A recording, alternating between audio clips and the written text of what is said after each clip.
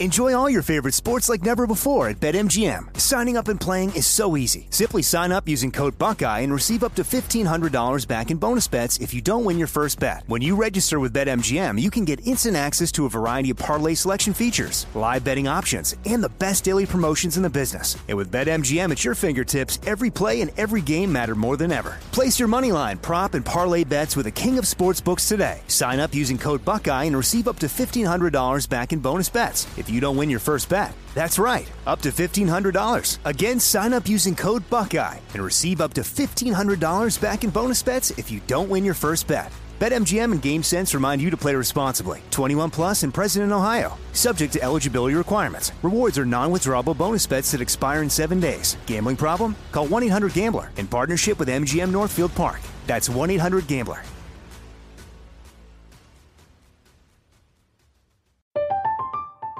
I'm Katya Adler, host of The Global Story. Over the last 25 years, I've covered conflicts in the Middle East, political and economic crises in Europe, drug cartels in Mexico.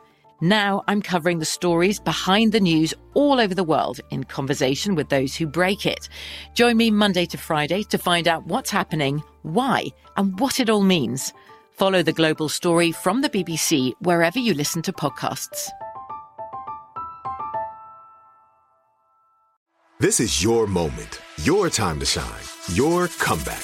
You're ready for the next step in your career, and you want an education employers respect. So you're not just going back to school, you're coming back with Purdue Global.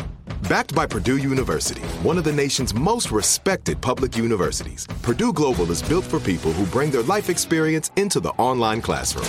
Purdue Global, Purdue's online university for working adults. Start your comeback today at purdueglobal.edu.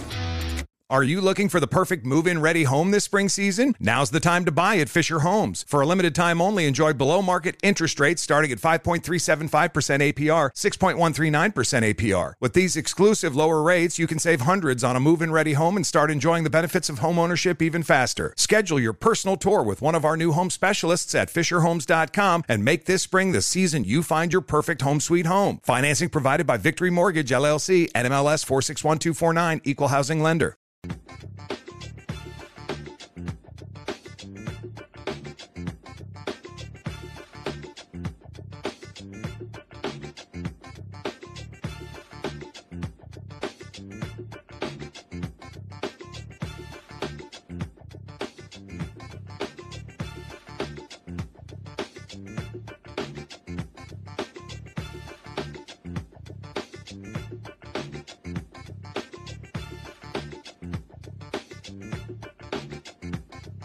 Network is here. Oh, no punching! I'm real revolutionary right now. Support this man, Black Media. He makes sure that our stories are told. Thank you for being the voice of Black America, Roland.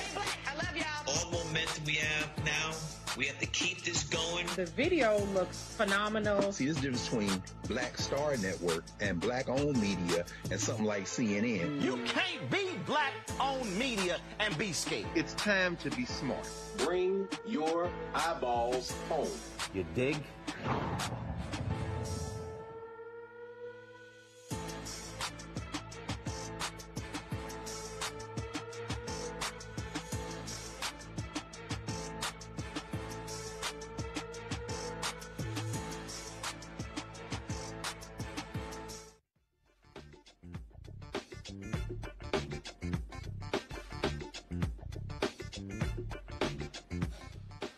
Today is Thursday, March 31st, 2022. Coming up on Roland Martin Unfiltered, streaming live on the Black Star Network. There are conflicting stories about if Will Smith was asked to leave or was told to stay at the Oscars. I think the Academy lying. They playing the cover your ass game. The battle for voting rights is continuing in Florida. A federal judge permanently blocks the state's new voter suppression laws from going into effect. Not only that, he takes aim at the Supreme Court. It is a stunning 288-page ruling, folks. It's incredible what he says. Joining us is the co-founder of Black Voters Matter, Cliff Albright, who testified in this case. The Louisiana legislature overturned Governor John Bel Edwards' veto of the congressional redistricting map. Then, of course, gerrymandered map. Edwards vetoed the bill because a second minority district wasn't added and ran against federal law. You see how Republicans are doing. In tonight's Where's Our Money segment, we are talking about how black-owned businesses are not getting their fair share of federal contracts. Ron Busby, the president and CEO of the U.S. Black Chambers, Inc., will break down the numbers. California Reparations Committee's decision, the task force, over who should qualify, who gets reparations if they're actually given, is causing a huge debate. The committee chair is back tonight to explain why folks have a problem with the decision they made in a 5-4 vote. And we knew it didn't work. Now there is specific proof that ivermectin does not lower the risk of COVID hospitalization. Infectious disease specialist Dr. First of all, Dr. Gaffney is going to give us the latest when it comes to COVID, folks. And we told y'all, so don't be listening to Joe Rogan. Talk to some real damn scientists. It's time to bring the funk. I'm Roland Martin Unfiltered on the Black Star Network. Let's go. He's got it. Whatever the biz, he's on it. Whatever it is, he's got the scoop, the fact, the find. And when it breaks, he's right on time and it's rolling. Best believe he's knowing. Putting it down from sports to news to politics. With entertainment just for kicks, he's rolling. It's on go, y'all. It's Roland Martin, yeah. Rolling with Roland now. He's funky, he's fresh, he's real, the best, you know he's Roland Martin now.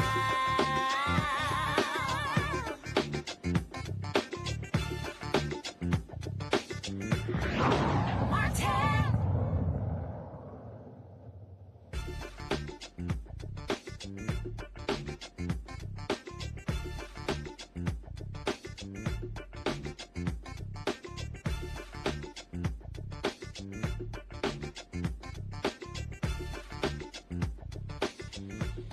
All right, folks, today the Academy says that Will Smith was asked to leave the Oscars. Well, that was yesterday. Now TMZ is reporting.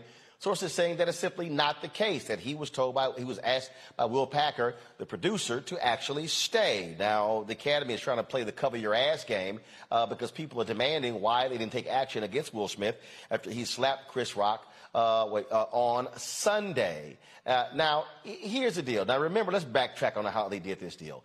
On Sunday night, they claim Academy members were sitting so far apart they had no opportunity to gather to talk about what actually happened. Then on Monday, they said, that there were discussions about whether he should leave. Now they're saying, absolutely, he was asked to leave. And then now other people are saying, no, they did not. See, let me explain to y'all what's going on here. The Academy looked at public comments. They looked at what black folks were saying and white folks were saying, and they all of a sudden, pretty much a significant number of people, probably say more than the majority, was that Will Smith was in the wrong. So now all of a sudden they're changing their tune. But you notice how they also want to throw in the other black guy, Will Packer, saying, Will Packer asked him to stay. Be very mindful of the games being played here, folks. All right? Be very mindful. And this was the Academy's statement. The Board of Governors today initiated disciplinary proceedings against Mr. Smith for violations of the Academy's standards of conduct, including inappropriate physical conduct, abusive or threatening behavior, and compromising the integrity of the Academy. Consistent with the Academy's standards of conduct as well as California law, Mr. Smith is being provided at least 15 days' notice of a vote regarding his violations and sanctions and the opportunity to be heard beforehand by means of a written response. At the next board meeting on April 18th, the Academy may take any disciplinary actions, which may include suspension, expulsion, or other sanctions presented by the bylaws and standards of conduct. Mr. Smith's actions at the 94th Oscars were a deeply shocking, traumatic event to witness in person and on television. Mr. Rock, we apologize to you for what you experienced on our stage, and thank you for your resilience in that moment. We also apologize to our nominees, guests, and viewers for what transpired during what should have been a celebratory event. Things unfolded in a way we could not have anticipated. While we would like to clarify that Mr. Smith was asked to leave the ceremony and refused, we also recognize we could have handled the situation differently.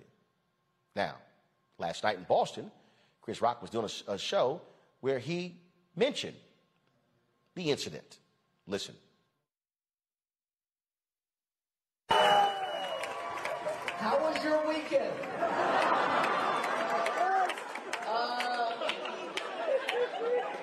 I don't have like a bunch of about what happened. So if you came to hear that, I had like a whole show I wrote before this weekend. And I'm still kind of processing what happened. Like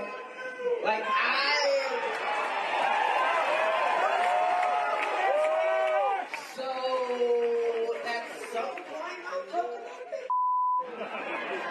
And it'll be serious, it'll be funny. Sue him, Chris, sue him!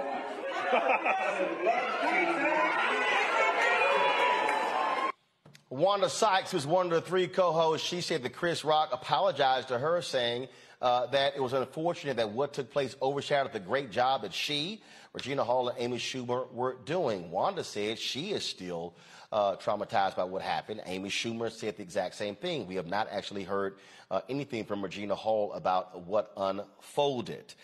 Folks are picking sides in this. Other comedians who know both of them are picking sides. It's very interesting how this whole thing is playing out. And you have some folks, The Wrap had a story that out saying that Will Smith mortally wounded his career as a result of what took place on Sunday. I want to talk to my panel about this, just several different things here to break it down. Dr. Larry J. Walker, assistant professor at University of Central Florida. Reese Colbert, founder of Black Women's Views. Dr. Greg Carr, Department of Afro-American Studies at Howard University. Reese, I want to start with you on this. So it's as I'm looking at this here, again, look, I'm in media, been in media for a real long time. And when you break this thing down, and I need everybody to understand who's watching, y'all been there, done that, got the receipts to prove it. You don't say on Monday, we contemplated asking him to leave, but we couldn't all gather to make a decision. And then nothing happens on Tuesday. Then on Wednesday, you have a definitive statement saying he was asked to leave.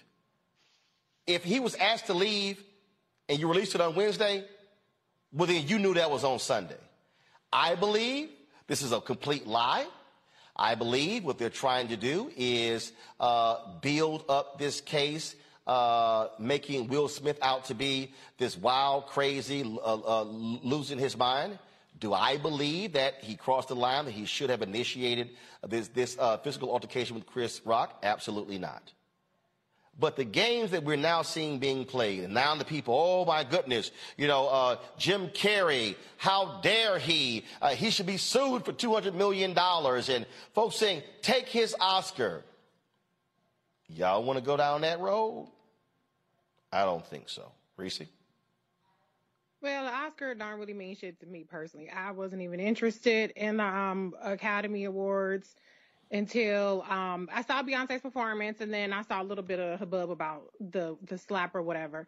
All I have to really say about it is I hope everybody votes, because y'all ain't for that violent route. Dr. Carr has been saying what it might come to in this country with the breakdown. Y'all ain't got hands. And I'm not saying he should have did it. I ain't saying that. But what I'm saying is y'all don't believe in violence. Y'all don't believe in throwing hands. So go on ahead and get to the ballot box in November. It's a lot at stake. So all you nonviolent people, keep that nonviolent energy and take it right to the polls. See, Larry, people got to be very mindful, again, when the stories come out. So the Academy drops their statement. Then TMZ comes out with saying, no, that's not true, that Will Packer asked him to stay. Oh, now you want to shift this to Will Packer.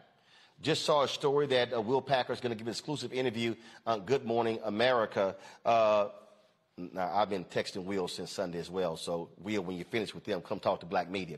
I'm going to send him that text right now, my alpha brother.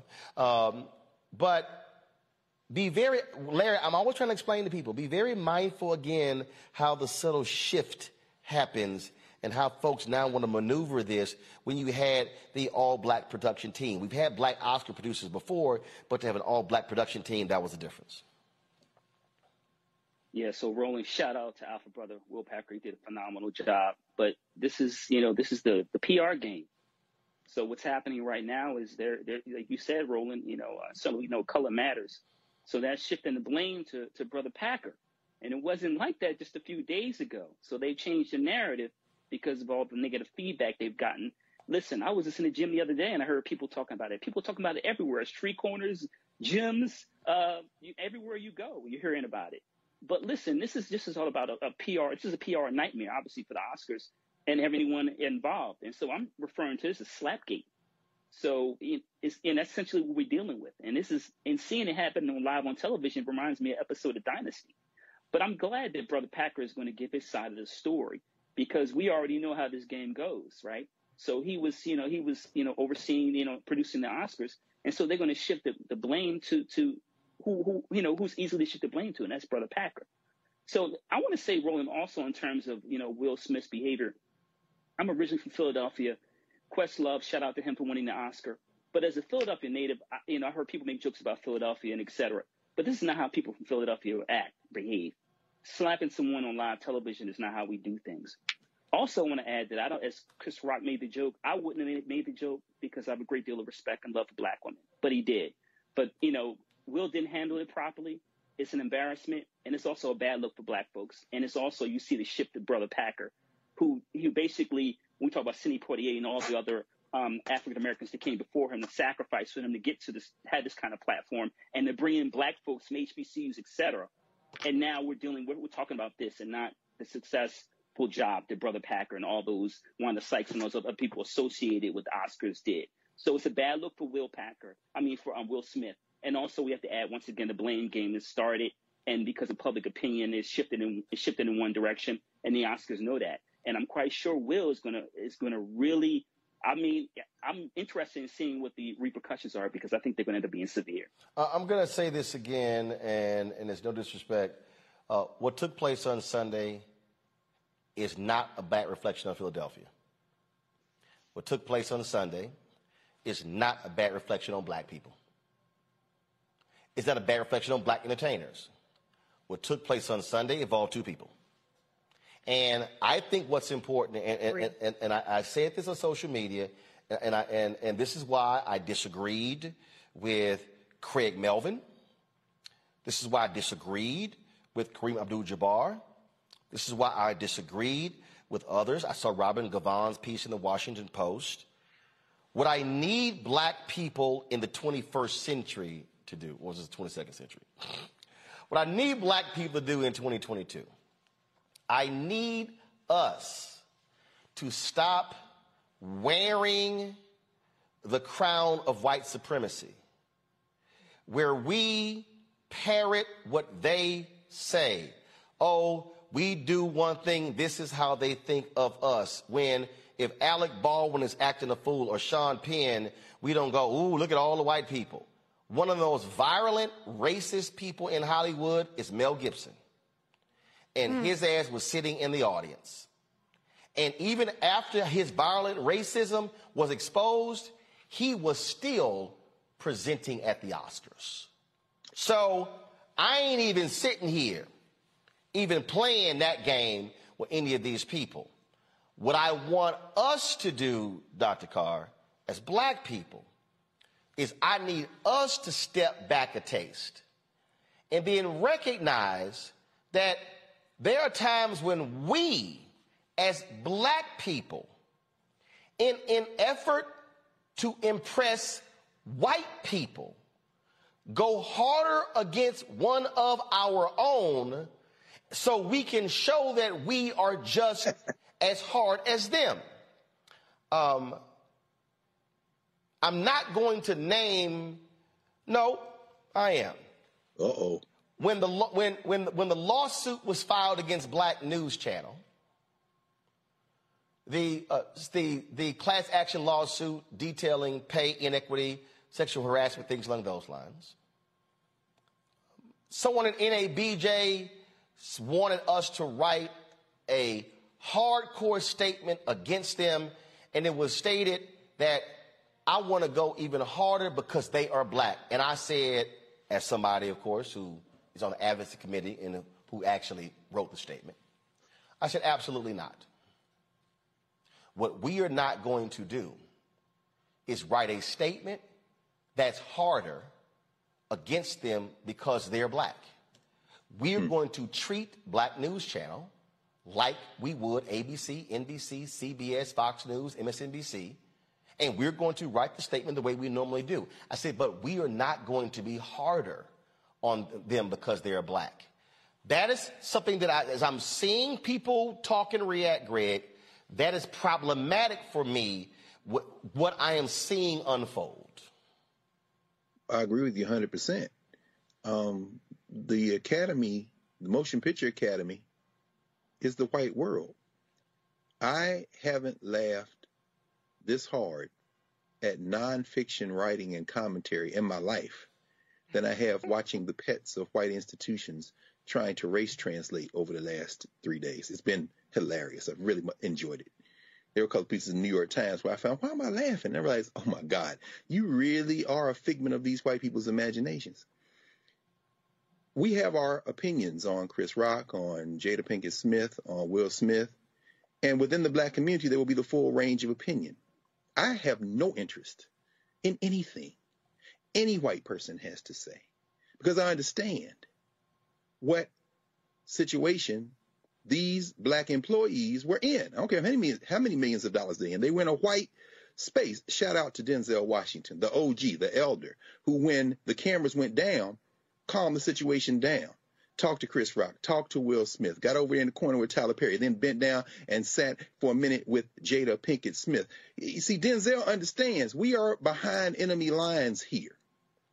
And in all of their minds, to a brother who did not receive an Oscar on camera, but apparently they gave him an honorary Oscar at some point over the last couple of days, Samuel L. Jackson, as he told Larry Fishburne in School Days, to all of those people, y'all N-words, and you're going to be N-words forever, just like us. I don't care if you're the Fresh Prince. I don't care if you're in Training Day. I don't care whether you are in Independence Day. I don't care whether you I Am Legend or I, Robot. At the end of the day, this is the behavior that they expect. But guess what? Why do you care?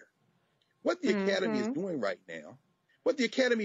now, is trying to figure out the way to gather the forces to gather and get this Negro out the paint. But he's kind of big to do. So they are figuring the odds. As for our friend and brother, Will Packer, who has navigated those treacherous sands now for quite some time, they will try to get him up out the paint too. Wanda Sykes, Wanda, sis, Wesley Morris, New York Times, Wesley, bruh. You can't make these people love you. You can't make them love you. There's nothing you can say. Kareem, brother, I believe that you are saying what you're saying because that is the position that you have. But let us not forget that if this were a backyard barbecue and we playing spades and drinking and eating barbecue and you said that, we get into arguing and fighting and agreeing and disagreeing. But the minute you traverse over into the white world, you an N-word too. Do you remember when you changed your name from Lou Alcindor to Kareem Abdul-Jabbar? That was shortly before John Wayne threatened the Native American sister, the Lakota sister that Marlon Brando sent out there to tell him he didn't want the damn statue in 1974 after he won the best Oscar for The Godfather. And you, John Wayne, so mad, Mr. Green Beret, Mr. America Military Right, let's slaughter everybody in the world. You ready to beat this young girl up. Don't nobody give a damn about the Academy Awards. They're trying to figure out how to get Will Smith up out the paint, and he's too big to move. So they're going to keep gathering their troops. That's what we're watching happen in real time. And black people, shut your damn mouth, except you employees, which means as soon as y'all got talking, we should hit the mute button anyway, because I'm with you. Y'all trying to please somebody who can never be pleased. Final comment I'm going to make on this before I go to my next story, and I know some of y'all say, and I have purposely, you know what, let me before I make the comment, I need to set this up properly so people can understand. And that is this here. It is very easy.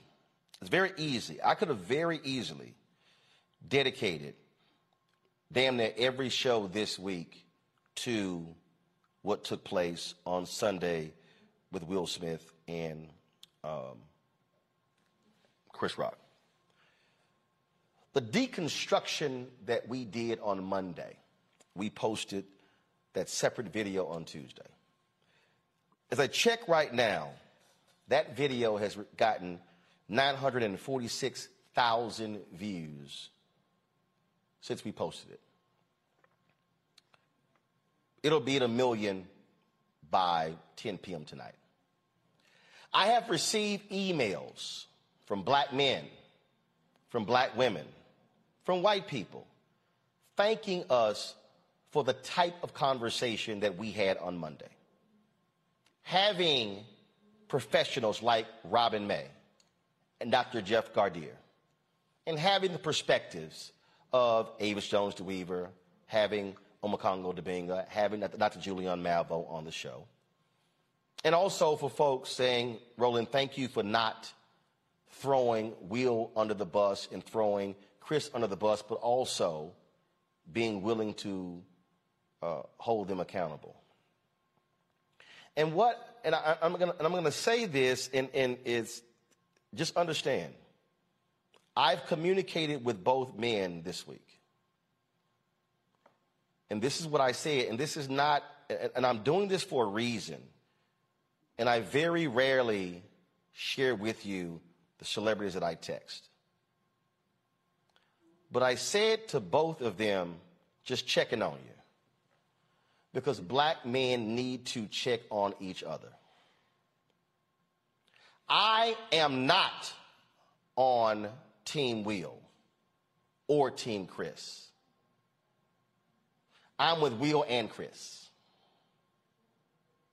We make a mistake when we play the games that they are playing, wanting us to pick. Are you with Chris? Are you with Will? No, we can be with both. People make mistakes all the time. And I'm not going to sit here and I've seen the video and I understand why Chris Rock didn't talk last night. Because Chris Rock has also talked before about him being bullied and going to therapy. And I'm quite sure that situation was traumatic for him because it was a flashback. But his children were also watching. And how he handled it showed how a man is to handle certain things when they come your way. He could have been rolling around that stage. But what I want everybody watching right now and listening to understand is what we cannot do is lose sight of the battles that we are currently in. I cannot listen to people talk about how traumatized they are because of what they saw on Sunday when Will Smith walked up, when we still continue on this show videos of police rolling up on black people in unmarked cars, shooting them in their driveways, killing them, and then those folks and their families having funerals. And you dare say to me that somehow you are more traumatized by what happened with Will Smith and Chris Rock than that? When the study comes out and they show us that when the people heard about COVID and how it had a disproportionate impact on people of color, how they gave less of a damn about COVID when they found out it hurt black people and brown people more than anybody else. Preach. I cannot sit here and listen to people talk about how, oh my God, what do we tell our kids about this when none of you stepped out there and protested when the Senate did not move on the George Floyd Justice Act after you witnessed what happened to George Floyd in 2020 and you were silent? I'm just as traumatized as the video of the young black boy who was fishing and a white man came out and cussed him out and demanded to see his license and begin to say, you don't belong here. And the young brother said, I live in this neighborhood. Don't tell me you are so traumatized by what happened on Sunday, yet you are silent by what happens to black people on a daily basis. I simply cannot accept that. Just like I do not want to hear you talk about the atrocities in the Ukraine and how we must stand with them, and you have said nothing about South Sudan, nothing about Ethiopia, nothing about Nigeria, nothing about Cameroon. So what I'm saying to black folks, don't you fall for the okie doke and have folk play you to cause you to trash Will or Chris in an effort to help them do the same. Brother can make a mistake, but a brother can redeem himself. Brother can do something and can come back stronger than he was before. But we better be very careful when we allow ourselves to be played by other folk for their interest who never gave a damn about us in the first place. When we come back, we're going to talk about voting rights in Florida. We'll talk with Cliff Albright, co-founder of Black Voters Matter. You're watching Roland Martin Unfiltered on the Black Star Network.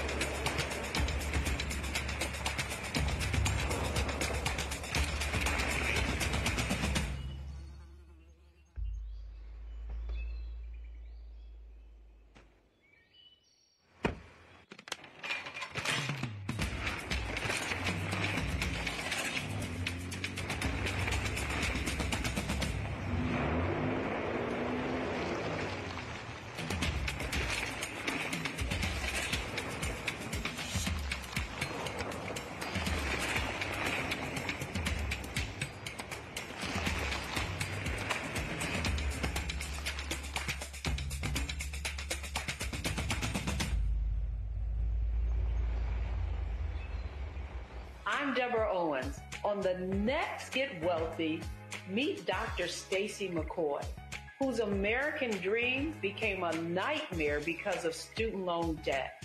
Whether you're paying $300 a month or eventually I got up to $1,700 a month. Wait a minute. Hold that for just a minute. You were paying $1,700 a month on your student loans? Yes, and I know other people who are paying more than that. Learn the one piece of advice that made all of it go away. Right here on Get Wealthy on Black Star Network.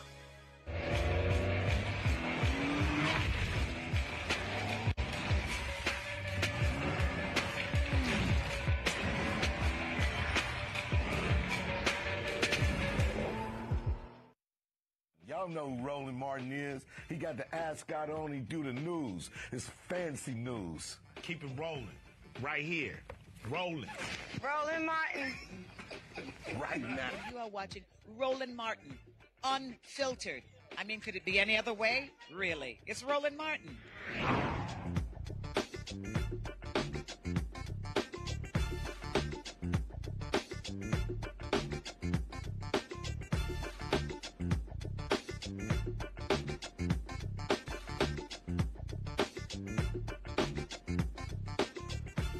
All right, folks, the continuing fight against voter suppression rages in the country, in courtrooms across the country, folks. In Florida, a stunning ruling by a federal judge who did not hold back blasting the racist voter bill in Florida. And not only did he call out racists in Florida, Republicans, he called out the Supreme Court. Yes, folks, this case is absolutely shocking. Now, so here's the deal. The racists in Florida, what they did was they passed SB 90, which this federal judge ruled is unconstitutional.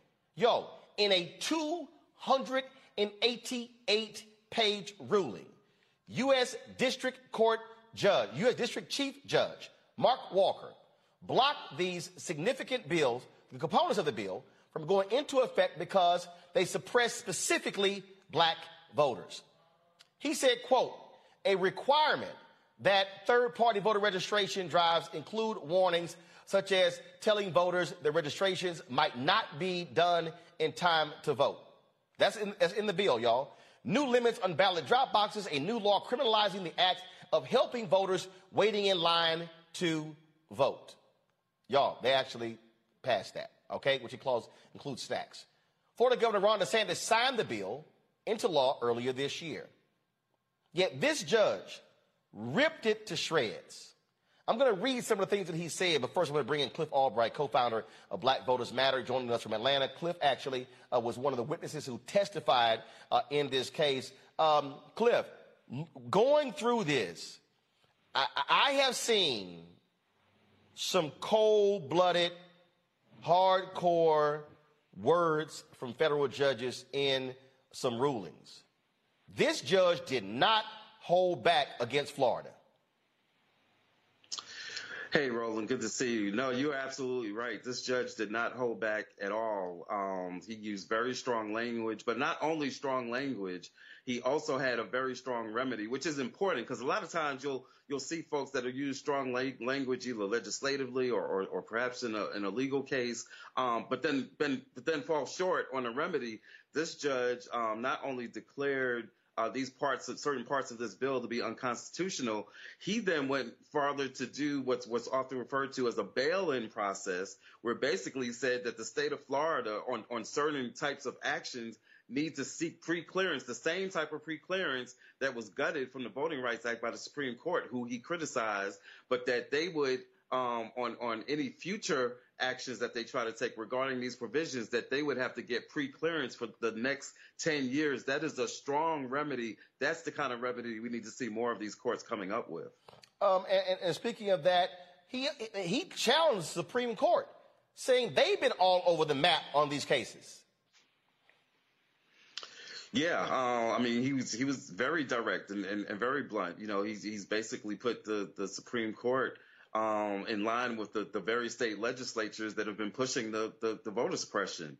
And so, again, very strong words. You know, hopefully what we're hoping is that it will hold up on appeals. At least, you know, even if they don't hold up the strong language that he used, that they'll hold up the essence of the decision, and particularly the essence of the pre-clearance bail-in that he announced. But yes, he did not pull any punches in criticizing the Supreme Court, which you don't often see coming from these lower courts, because they know at some point that these decisions are going to reach the Supreme Court. So, you know, it's very much a courageous decision. It shouldn't be courageous, right? Because it's right on the merits, right? It's to a certain extent, it's common sense. He's only speaking truth, right? And so there's nothing really, you shouldn't think that it should take some courage to just speak the truth about what has been so blatant in front of us, that these states are pursuing voter suppression, and that too often the Supreme Court has been going along with them in doing so. It's strong language, but it's desperately needed, and we're hoping that it sets a pattern for future rulings. Mark Joseph Stern is a senior writer for Slate. He posted a series of tweets that I actually reposted. This is what he said. In his decision blocking most of Florida's new voter suppression bill, Judge Mark Walker explicitly calls out other courts, including SCOTUS, for putting the right to vote, quote, under siege by, quote, gutting the Voting Rights Act. He also said, after quoting MLK below, Judge Walker writes, federal courts would not countenance a law denying Christians their sacred right to prayer. They should not countenance a law denying Floridians their sacred right to vote. Because Florida, quote, has repeatedly, recently, and persistently acted to deny black Floridians access to the franchise, Walker placed the state back under pre-clearance, requiring federal approval for any future changes to election law. Then he said, following a long study of Florida's, quote, horrendous history of racial discrimination in voting, Walker writes, at some point when the Florida legislature passes law after law disproportionately burdening black voters, this court can no longer accept that the effect is incidental. Greg, that is strong language from a federal judge. Absolutely. And Cliff, brother, what you said is so important. You have to have some courage. If Charles Hamilton in Houston, if Spotswood Robinson and Oliver Hill, if Constance Baker Motley had taken the approach that we'll just kind of go along and take what they give us, we wouldn't be here. This is my problem with the conversation that we had with the California legislature on reparations. Sometimes you have to stand up for what's right. Now, he knows he's going to be overturned by the Supreme Court. But in your mind, brother, having participated in this, and then, you know, I haven't read all of it yet. I just downloaded it and I started reading it, but he bringing that fire, as you say. Well, we say he's bringing the funk. The funk, brother. He is bringing it. Cliff, brother, how important is it for us to understand that these narrow interpretations of the U.S. Constitution are judicial interpretations? They are not the letter of the Constitution. And if we just go out here and get the right people on the bench, they can be overturned immediately. And the decision we saw today will indeed become the law of the land if we will get up off our asses and put people in office who will appoint the judges to read the Constitution the way that Judge Walker read it today. How important is it for our people to understand that what they're ruling is not in the Constitution? This is just 9 cats in robes deciding this is the way they want to read it. Yeah, what you said is so important. What you said is so important, Professor Carr, because at the end of the day, you know, there are people that are going to say, well, this will be overturned. It's not important. It is important that we establish a record, right? It's important that we establish a decision using such strong language. Yeah. It's important that become a part of the record, because that then becomes the basis by which future decisions are made. Just like it's important, this is connected to the battle going on right now for the Supreme Court. You got some people saying, oh, Ketanji Brown Jackson, doesn't matter. It's still going to be a 6-3 court. The nature of whether it's her or Sotomayor, the nature of whatever dissents that they may do becomes important, because it's only a matter of time when you have folks speaking that truth, interpreting, as you said, in a way that makes common sense, that speaks plainly, right, that speaks directly to the racism and the white supremacy. When you have those decisions or when you have those dissents, it becomes a record that then sets the pattern for the future victories that we are going to have. So this is a very good, a very strong decision. Regardless of what happens on appeal, this is going to become part of a pattern and of a record, which, like you say, if there are more judges that show this type of courage, if there are more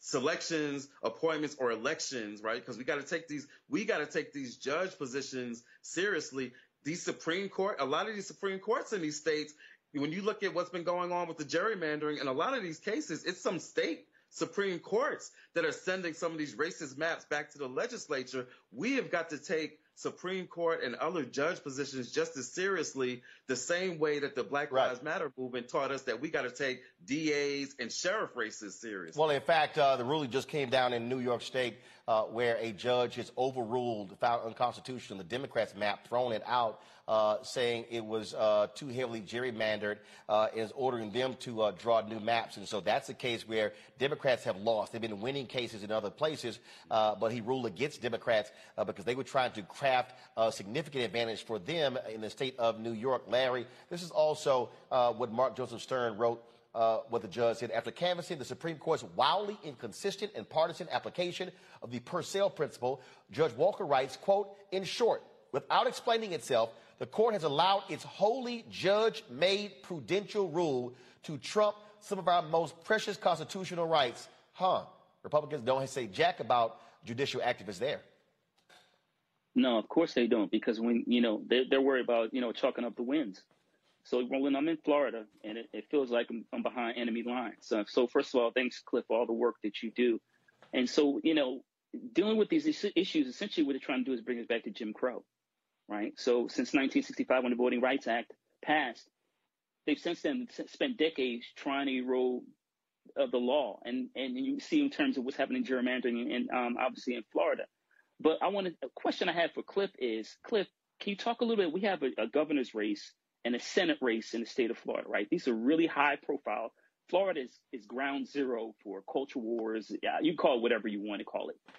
So how can we talk to black folks about what this judge said and the importance of voting in these elections, this year, and can kind of galvanize black folks in our state to come out to vote, because it's key, especially that Senate race. What are some of the things we should be doing in the state of Florida to get black folks activated? Yeah, I mean, thank you for the question. You know, it's been our philosophy at Black Voters Matter, and for years, even before we formed the organization, I'm talking about me and my dear friend, Sister Latasha Brown, you know, that we got to speak to our folks about our issues, right? If you look at our shirts, our hoodies or whatever, we always have this saying on the back of them that says, it's about us. We got to speak clearly to the issues that we know our communities care about. And so whether you're talking about the governor's race, we got to talk about like what it is that this governor has been doing, you know, in terms of our schools, in terms of teaching about our history, in terms of COVID, which as Roland was just talking about, the racial disparities in terms of COVID, which is not over. It is still impacting our communities disproportionately, both in terms of health, but also in terms of the economic impact. We got to have those discussions with our folks so that we are crystal clear about why that governor's position matters, about why this Senate position matters, about what it is that we could get done in the Senate if we actually had 2 more seats, right? One which could be from Florida, another one that could be from someplace like, I don't know, Wisconsin or Ohio or Pennsylvania. But why this Florida Senate seat is so important, not just for what happens in Florida, but what happens to black communities in Florida and across this country in regards to health, in regards to economic justice, in regards to, I mean, even just looking at what was signed yesterday, the Emmett Till, you know, that's something that could not happen if we didn't have a certain type of Senate, you know, in place. So we just need to speak to our folks about the issues that we know our communities care about and connect it to these positions. And there are some very clear connections that, you know, if we have those conversations with people that sometimes don't get that knock on the door, that's the other piece of it. We got to be willing to have the conversations, but we also got to be willing to talk to some folks that quite honestly the party and even some candidates don't usually talk to. That's what we try to do when we work with local groups, community-based groups, and give them resources. Folks in Florida know how to get it done. They need to have the resources in order to do so and have these conversations with our community. And hey, Reese, and just so folk out there wondering how we feel about voting here at Roland Martin Unfiltered, I'm gonna show y'all this here. Y'all go to my iPhone. I'm gonna show y'all this here. This is literally y'all in our studio. So as y'all see, we have these murals on the wall. That's one of the murals we have right there in our studio. Just so folk understand how we roll. Just so folk understand how we roll. That's what we got right here in the studio.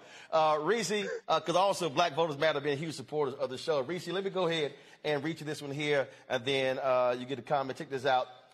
Stern also writes this here. Actually, let me do this here. Let me turn off the screen mirroring from my phone, put it back on my computer so y'all can see what I'm talking about. Let's see here. All right, here we go. This I love, Reese. This is perfect for you.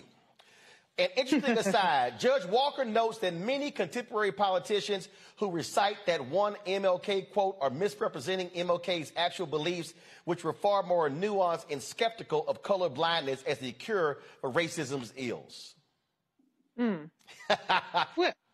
we know for a fact that Ron DeSantis is very much attuned to his discriminatory practices towards black voters because he has an abhorrent history in recent history, actually just last year. And for instance, holding open the congressional seat that was held by the late, great Alcee Hastings to deny representation for almost a year, 9 months or so. Then there were also 3 black elected officials who resigned from their positions to run for that seat, who he refused to hold special elections for, essentially denying representation for those districts until the very last week or a couple of weeks left in the legislative session for this year. So he is absolutely, with laser-like precision, targeting black voters. He is leaving no stone unturned. It's not even just about targeting them for voter registration or actual voting. It's about completely denying them representation altogether.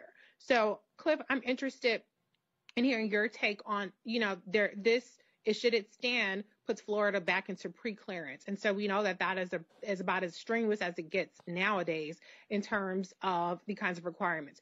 Do you see that kind of pre-clearance requirement preventing Ron DeSantis from pulling the kinds of disgusting tactics that he used to deny representation from, largely black districts ever again? Yeah, I wouldn't put anything past DeSantis, right? I mean, he's gone as far as creating a electoral police force, right? He has no hesitancy to try to do something that he knows is blatantly illegal, under the belief that, well, they're gonna have to catch me, right? They're gonna have to enforce this, like they're gonna have to force him to do right. And so we know that even with the pre-clearance order, that he is still going to try to do some stuff that flies in the face of this ruling. He's already said that he doesn't really take this ruling seriously because he believes that it's going to be overturned on appeal. So at the end of the day, we've still got to be vigilant. This is a victory. This is a clear victory. It's strong language. It's going to be precedent for the future, but we've still got to be vigilant. We still got to know that this governor and all of his minions are still going to try to do what they do squarely to attack black voting. We got to keep in mind that all of this stuff that they're trying to do in Florida, in spite of the fact that Trump had still won the state, is squarely aimed at black voters because they see the trends. They see that with our increasing power. They see the way that we came out and used the absentee, the vote by mail process that traditionally Republicans had used to their benefit. They see that we used it and wound up getting more votes through that than what they usually are able to get. That is what they're targeting. And so we've got to be crystal clear about that. We got to remain vigilant. We got to continue to organize and educate our folks in their communities, in our communities, because at the end of the day, Ron DeSantis, from the moment he said, people forget when he was running 4 years ago, the whole, don't monkey us up, right? People forget that remark. He let us know early on who he was. And everything that he's done for the past 4 years has been consistent with the racism that he showed in the midst of that campaign. So we got to be clear about who it is and what it is that we're up against. But I remain confident that as long as we do our work, as long as we plan our work and work the plan and talk to our folks and get our folks to believe that we got power, which we do, we can defeat this white supremacy that DeSantis is pushing in Florida, and we can shock the country. All right, Cliff Albright, co-founder of Black Voters Matter. We appreciate it, man. Thanks a lot. Thank you. All right, folks, going to a quick break. When we come back, we're going to talk about the California Reparations Task Force, a very contentious vote to determine who would qualify for reparations. We'll talk to the task force chair when we come back right here on Roland Martin Unfiltered on the Black Star Network. Don't forget to support us in what we do. Download the Black Star Network app, iPhone, Android phone, Android TV, Apple TV, Roku, Amazon Fire TV, Xbox One, Samsung Smart TV. Also, your resources matter to us, so please join our Bring the Funk fan club. Our goal is to get 20,000 of our fans contributing at least $50 a year, $4.19 a month, 13 cents a day. You can do so. Check or money order to P.O. Box 57196, Washington, D.C. 20037. Cash App, $RM Unfiltered. PayPal is R Martin Unfiltered. Venmo is RM Unfiltered. Zelle is Roland at RolandSMartin.com. And please be mindful. If you're going to use Cash App, please, I want you to be very careful. Please use $RM Unfiltered. Why is that important, folks? Because one of our members sent a payment to this. This is a fraudulent Cash App. There are people who literally are thieving. There are thieves out there in Cash App. Remember, we busted 4 of them last year. This is a fraudulent Cash App right here. We do not have 2 D's at the end of our name. We've already reported them to Cash App and Square. This also is a fraudulent Cash App as well. What they've done here, you see, is do filtered with 2 E's and no D. So we busted both of them. We reported them. I want you to go to Cash App and report both of them as well. So be mindful. Our Cash App is real simple. Our Cash App is real simple, folks. You see it at Cash App right there. $RM Unfiltered. You see it right here. This is the code. Matter of fact, I'm going to help you out. You can just hold your phone up to right there to the QR code. It'll take you right there, but it's $RM Unfiltered. That's our actual Cash App. And so, again, we busted 4 of these thieves last year. We shut those accounts down. We are riding Cash App and Square right now to shut these 2 frauds down as well. I'll be right back.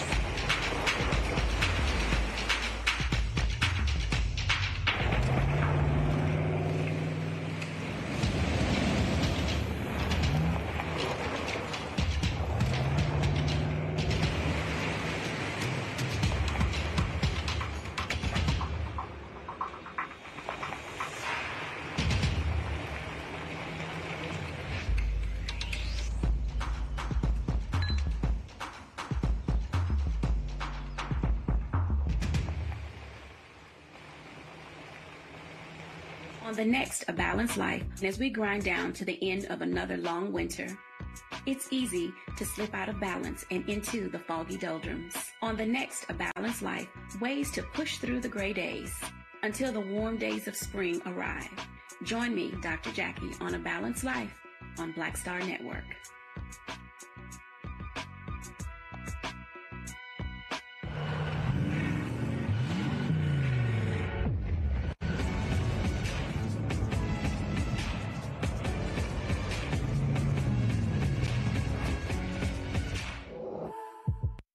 I'm Amber Stevens-West. Yo, what up, y'all? This is Jay Ellis, and you're watching Roland Martin Unfiltered.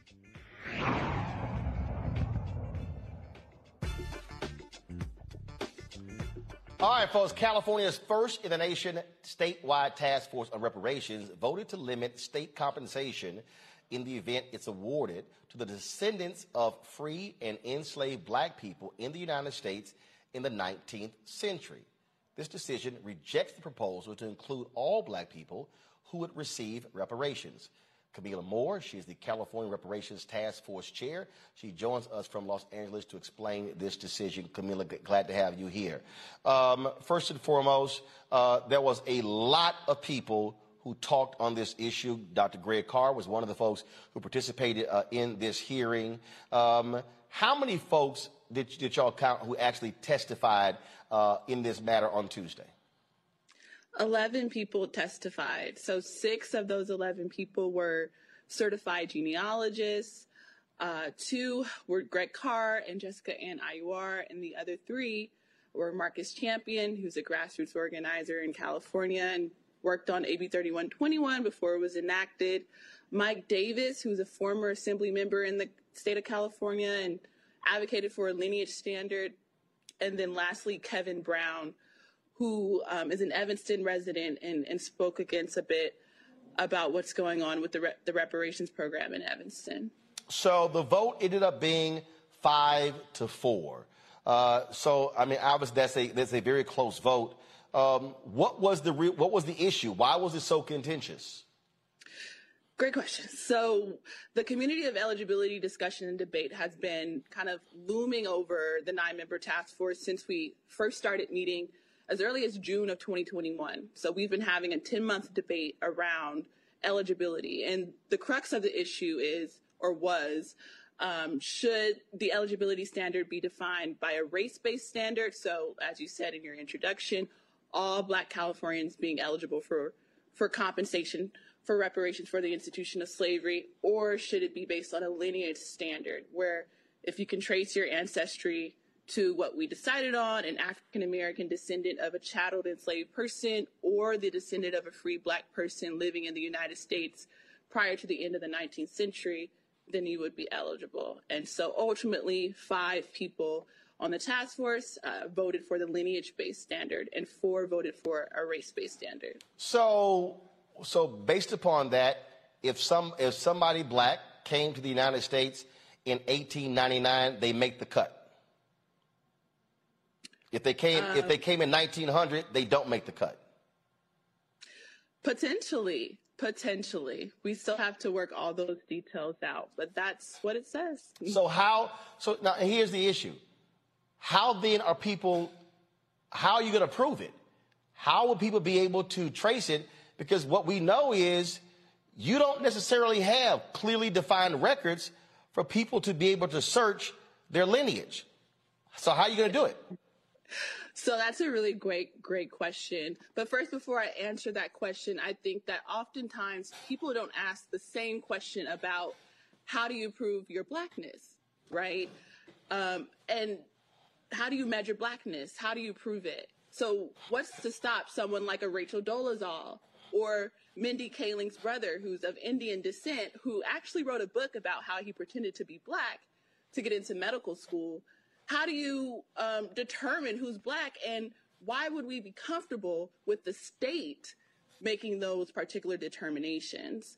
But to answer your question about lineage tracing, when you talk about international law and reparations under international law, one of those tenets is restitution. How do you make a person whole after the state has harmed you. And so the state has a responsibility. If they've broken part of your lineage or your history, they have the duty and the responsibility to repair that. So what does that look like practically? That could look like the state subpoenaing the Mormon Church for records, and assisting people for free for lineage tracing and things like that. So there's no burden or financial cost for anyone who may be eligible. So let's actually deal with that. If that is the standard, I mean, so what is it? DNA? I mean, exactly what is it? So what then happens? Could you potentially have white folks saying, "I've got black lineage, I qualify"? That potentially could happen, but I want people to be clear that that same scenario could be happening under a race-based standard, because race is a self-selecting category. Anyone can pick or select black or African American on the census records. And there's an example of that. For instance, Native Americans are going through this right now, where there's, as we know, not many Native Americans in this country, but in the 2020 census, they were overcounted because other people who are not really Native American are clicking or checking Native American on the box. So it's a really complex issue. Obviously he is. And first of all, you got a variety of things going here. The state still has to decide if they're actually going to do this. And so you're laying out a standard here. But I do want to ask this. This is very interesting. So if we're talking about lineage, if we're using slavery, California didn't become a state until 1850. Mm-hmm. California wasn't a state for very long before slavery ended. And so you realistically could have more black people who suffered under Jim Crow in California for longer than the number of black people who were actually in California before 1900. Right, but another thing, and this will come out during our process, we've hired some communication firms to create a public education campaign, because there's a lot of misunderstandings, and I wouldn't say misinformation, but just misunderstandings about the role of California and their complicity in slavery. Yes, they were admitted into the Union in 1850, but they did allow slavery in the state of California. There's people like Robert Perkins, who was brought by his white slave owner to California during the gold rush as a slave. And there's many other people who were in that particular situation. But then also, 2 years after the state of California was admitted to the Union, they enacted a Fugitive Slave Act. So in the event that, free black people escaped to California expecting freedom, when that statute was enacted, that, was one of the many ways that California was complicit in maintaining slavery, because if you were caught after that statute was enacted, you would be deported back to the southern states to be a slave. Greg Carr, you spoke before the committee. Share with people what was your perspective on this, and where did you side on the 5-4? Were you with the 5 or with the 4? I had to agree with Ermin Chemerinsky, with Dean Chemerinsky, who testified last month. And thank you for joining us, Assistant Moore, Chair Moore. You have an impossible task, of course, and I said as much, and I think that I echo everything Dean Chemerinsky said. If it's between race and lineage, of course you have to pick lineage as a matter of law. We know that, even though we know the legal challenge is going to say that lineage is a proxy for race, and they're going to be right back where we started from. Chemerinsky said that too. I mean, he said it's under-inclusive from jump. We're not going to be able to document everybody, even with all the resources. He said that he believes that everybody should benefit, but he's thinking about what will be ultimately upheld by the courts. And we know it's going to be strict scrutiny and narrow tail. So I guess my question, and by the way, Roland, just to answer your question, and in that short period of time, and I agree, I was horribly miscast. I would have much rather been on the legal side trying to work through that, rather than get to the point where it's an impossible choice between race and lineage, which we know legally is probably going to be about the same thing. That's what the Native Americans may find out. And plus, none of it allows us to remedy past discrimination, as he walked through with Croson and so forth, and then the affirmative action cases. My question, Madam Chair, is how can we help people understand two things? Number one, that Pan-Africanism is not opposed to local reparations. Your presentation, which I thought was excellent yesterday with Paul Robeson and S.E. Robeson and William Thompson, these are Black internationalists. They are Pan-Africanists in an international forum the United States doesn't recognize. How can we help people understand that these things work together? And then the second thing, finally, is, and help me with this, because you have an impossible task. You really do.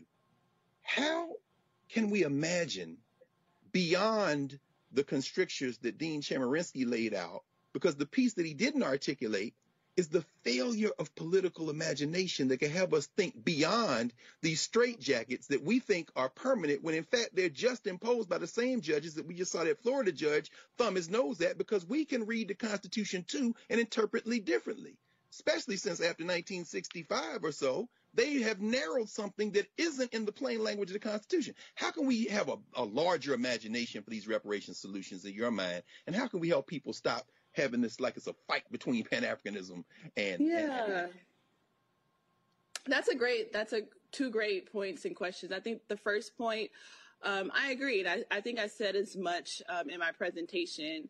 Pan-Africanism and local reparations or lineage-based reparations are not, they're not mutually exclusive. You can be a Pan-Africanist and be pro-local or lineage-based reparations. And I brought up Queen Mother Audley Moore as a historical example of that. She was a self-professed Pan-Africanist, but she also coined the term descendants of American slavery. She had an organization that she founded in California called, United States Citizens of Slave Descendants. Right. And so she is a perfect or prime example of how you can hold, solidarity with, all African people or people of African descent and all oppressed groups, really, while also maintaining the sacred political project that is reparation for the institution of slavery in these United States. In terms of political imagination, I do agree with you to a certain extent. And there's so much that I could probably say about that. I don't have enough time to really elaborate, but I'm all for, just connecting the dots. Particularly, there's Black Alliance for Just Immigration. Let's connect. Let's connect with CARICOM. Let's connect with African Union. Let's all connect. Yes. Because I do believe in Black internationalism as well. Yes. Reese? Thank you, Madam Chair. That is a critical point. Thank you. Thank you for that. Reese. I'm just curious to hear, because it seems like how you determine eligibility of a specific artifacts or whatever documentation that's going to be required hasn't been determined yet. Is there any consideration of maybe reexamining the eligibility if it becomes clear that it's going to narrow the pool so narrowly that reparations just essentially becomes a rhetorical victory as opposed to real restoration being implemented in the state of California? Yeah, absolutely. So we're a 9-member task force, and at any point where we want to reevaluate, we definitely could do that. Mm-hmm. Larry? Yeah, Chairperson Moore, thank you for all your work and everything you're doing. And I want to connect, two issues that I think are important. So I know the state made a decision about returning Beachland, Manhattan Beach, into a Black family, historically been taken away. And now the reparations, importance of reparations, now you leading the committee. Can you talk about what's happening in the state of California at the grassroots level? Because we aren't seeing a lot of this in other states. Because I think that question is important in terms of utilizing what's happening in the state of California as a template for other Black folks in other states. Oh, yeah, that's a great question. Thank you for bringing up the Bruce Beach example. So, for instance, the Bruce family, they had historic beachfront property, a hotel front in Manhattan Beach, California, but it was taken away by the state via eminent domain. And so the descendants of the Bruces, and I believe they used genealogical evidence to prove that, they were able to work with LA County to get their property restored.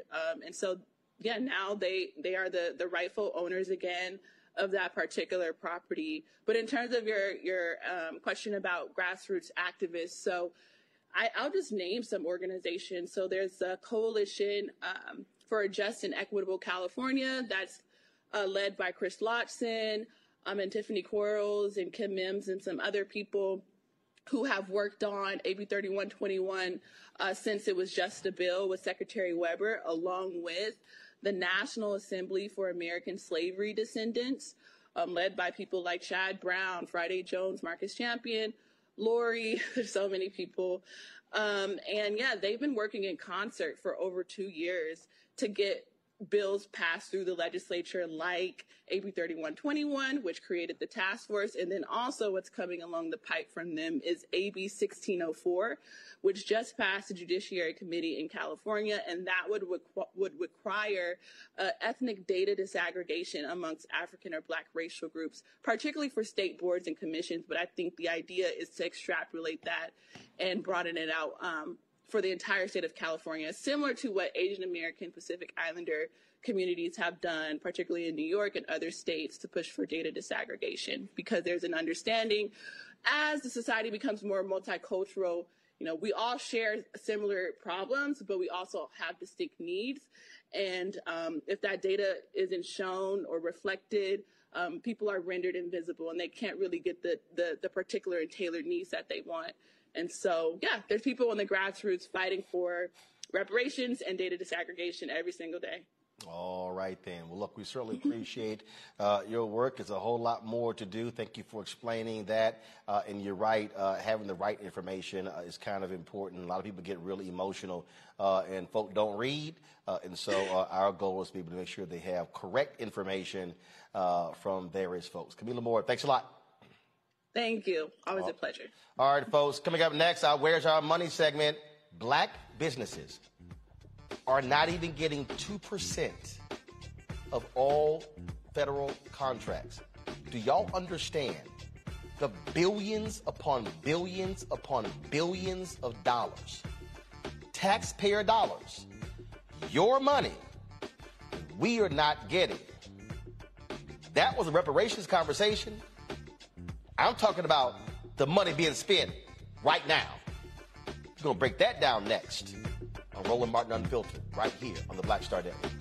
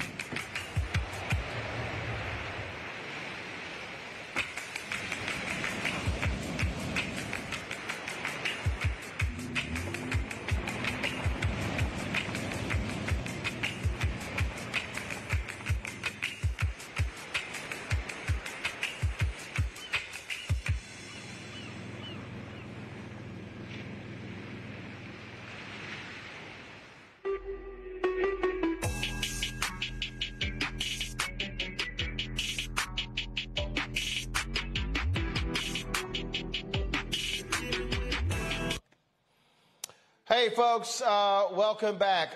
Patrol Grooming, of course, is a men's grooming company that delivers on this promise every day to men everywhere. Everything we do, every product we make is designed to help you to present your best self. Now, y'all see me. I'm sitting here wearing a suit today, but clean shaven. This is the video from this morning as I was using Patrol Grooming's products. You can actually see it right there.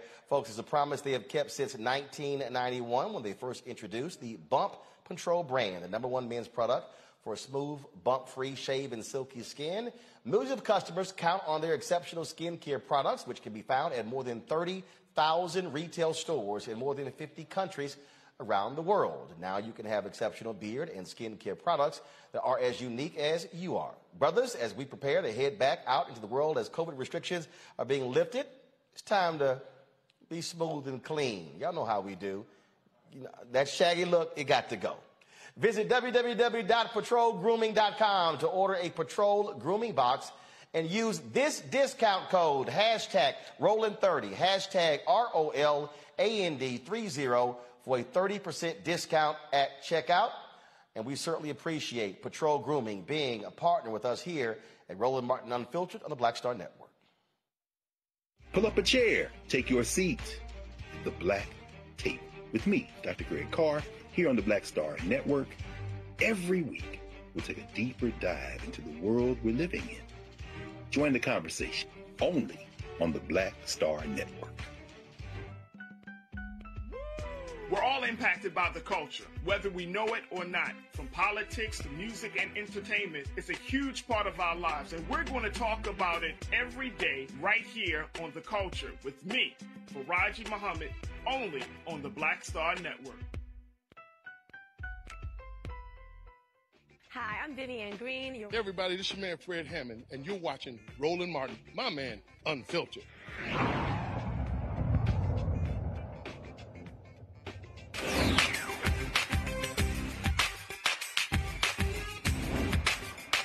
Been frozen out.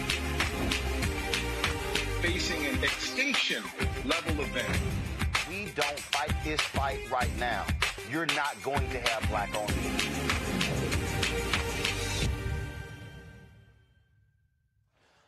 All right, folks, so y'all always hear me talking about the money. It's the money, the money. If you want to understand America, all you got to do is deal with the money.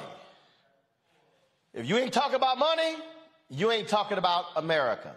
And so you've heard me talk about the black-owned advertising contracts, how we are not receiving those dollars. The GAO, the General Accounting Office study that Congresswoman Eleanor Holmes Norton commissioned showed in 2018, over a 5-year period, black-owned businesses, black-owned media companies received $51 million out of $1 billion. Folks, 1%. That's what we got, $51 million. Okay? Now, you might say, okay, fine, Roland, that's black-owned media. It has to be a lot more in the rest of the federal government. Yeah, 0.67 more. Out of the billions spent in the federal government, and when we say billions spent in federal government, that means taxpayer dollars, your dollars, you are only getting 1.67% of all federal contracts. Joining us right now is Ron Busby, CEO, U.S. Black Chambers, Inc. Ron, let people, how much money are we talking about? How many billions are we talking about here? Great question, Roland. And it was a great segue to what you just discussed in reference to reparations, because we understand that this is a time to talk about an economic conversation. And so up until last year, we had never really known what the government was spending with black firms. You always heard the conversation about minority firms and minority spend. And so last year, the U.S. Black Chamber really challenged the Biden administration to say we were looking for three things. The first one being intentionality. We understood that the minority programs were really being benefited by white women, and we wanted to know what the real spin was for black folks. The whole top site right there. So somebody's watching right now saying, hold up. How are you going to have women in the minority category? I'm going to use the example. When I was at the Chicago Defender, they were spending about $190 million rebuilding the Dan Ryan Expressway. And we were at the House of Hope, Reverend James Meeks, and he had the Illinois Black Caucus there. And I was there covering it. And they were presenting and they were showing all the numbers. And they were talking about, oh, here's our minority spend. And so I'm sitting there and I go, I got a question. They showed women, blacks, Latinos, Native Americans, Pacific Islanders, and other. And I sat there and I said, the women category. I said, if you're a black woman, which category are you in? The women category or the black category? And the guy said, well, you're in the black category. Okay. And so if you Latina, are you in the women category or are you in the Hispanic category? He said, well, you in the Hispanic category. I said, so if you Native American or Pacific Islander, Other, which he said, well, you're an Asian. I said, so really that W should be WW. White women. Yeah. And what people need to understand, since affirmative action was put in place, Arthur Fletcher under President Richard Nixon, there's been no group that has benefited more from MWBE programs, minority/women business owners, which really should be minority/WW for white women business owners. No group has benefited from affirmative action programs, MWBE programs, more than white women. You're absolutely Now you can continue.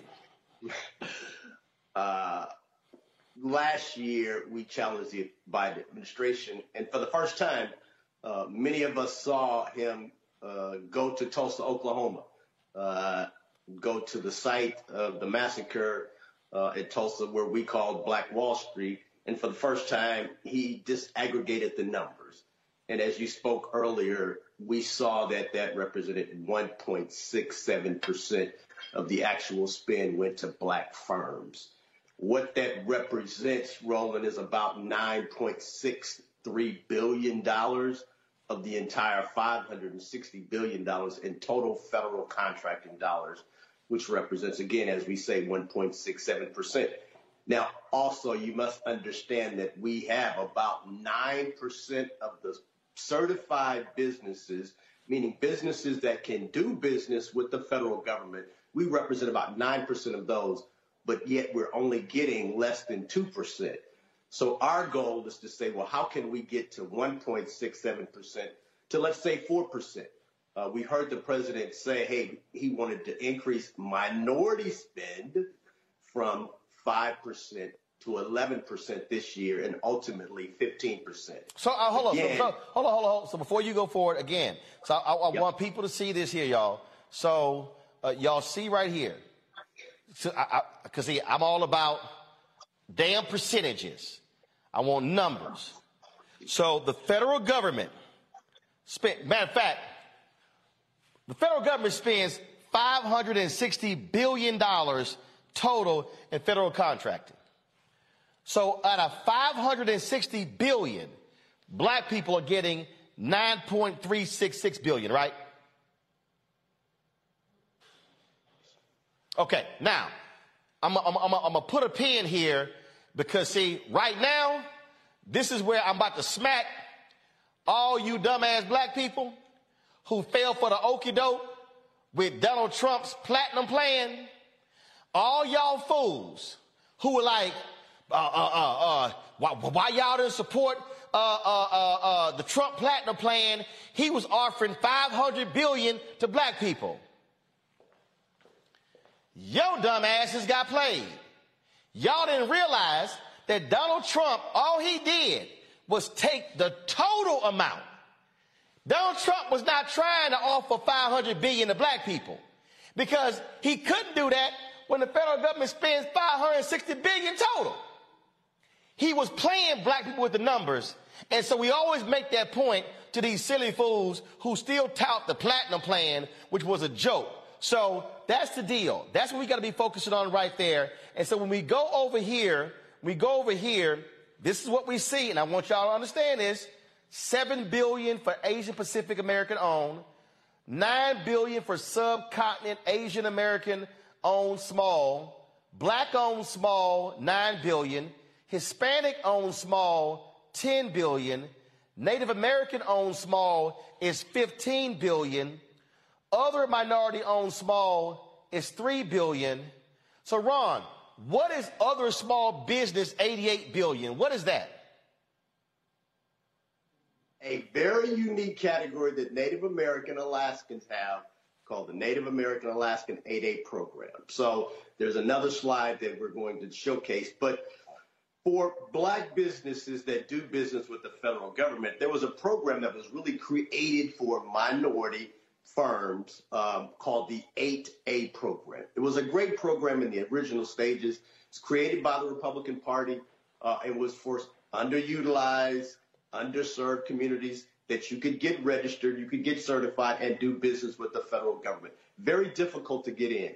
The challenge is most of the contracts that black businesses could apply for fall up under the sole source arrangement. Under the sole source arrangement, the largest contract that you can get is a $4 million contract. The Native Americans, on the other hand, and I heard you just mentioning this in the previous conversation, they can get up to $100 million contract. Whoa, hold on. I want you to repeat that. There you go. How much? What's our maximum? Our maximum is $4 million for a sole source contract. That means I go to a hospital, or let's say we're talking about this new infrastructure. So we're going to build bridges and highways and stations. You can't build a bridge for $4 million. The total contract that I can be awarded is a $4 million contract, and I can only have it up till 9 years that I can be in the program, the 8A program. For the Native Americans, they can be in it for perpetuity. We were just talking about being able to trace your heritage.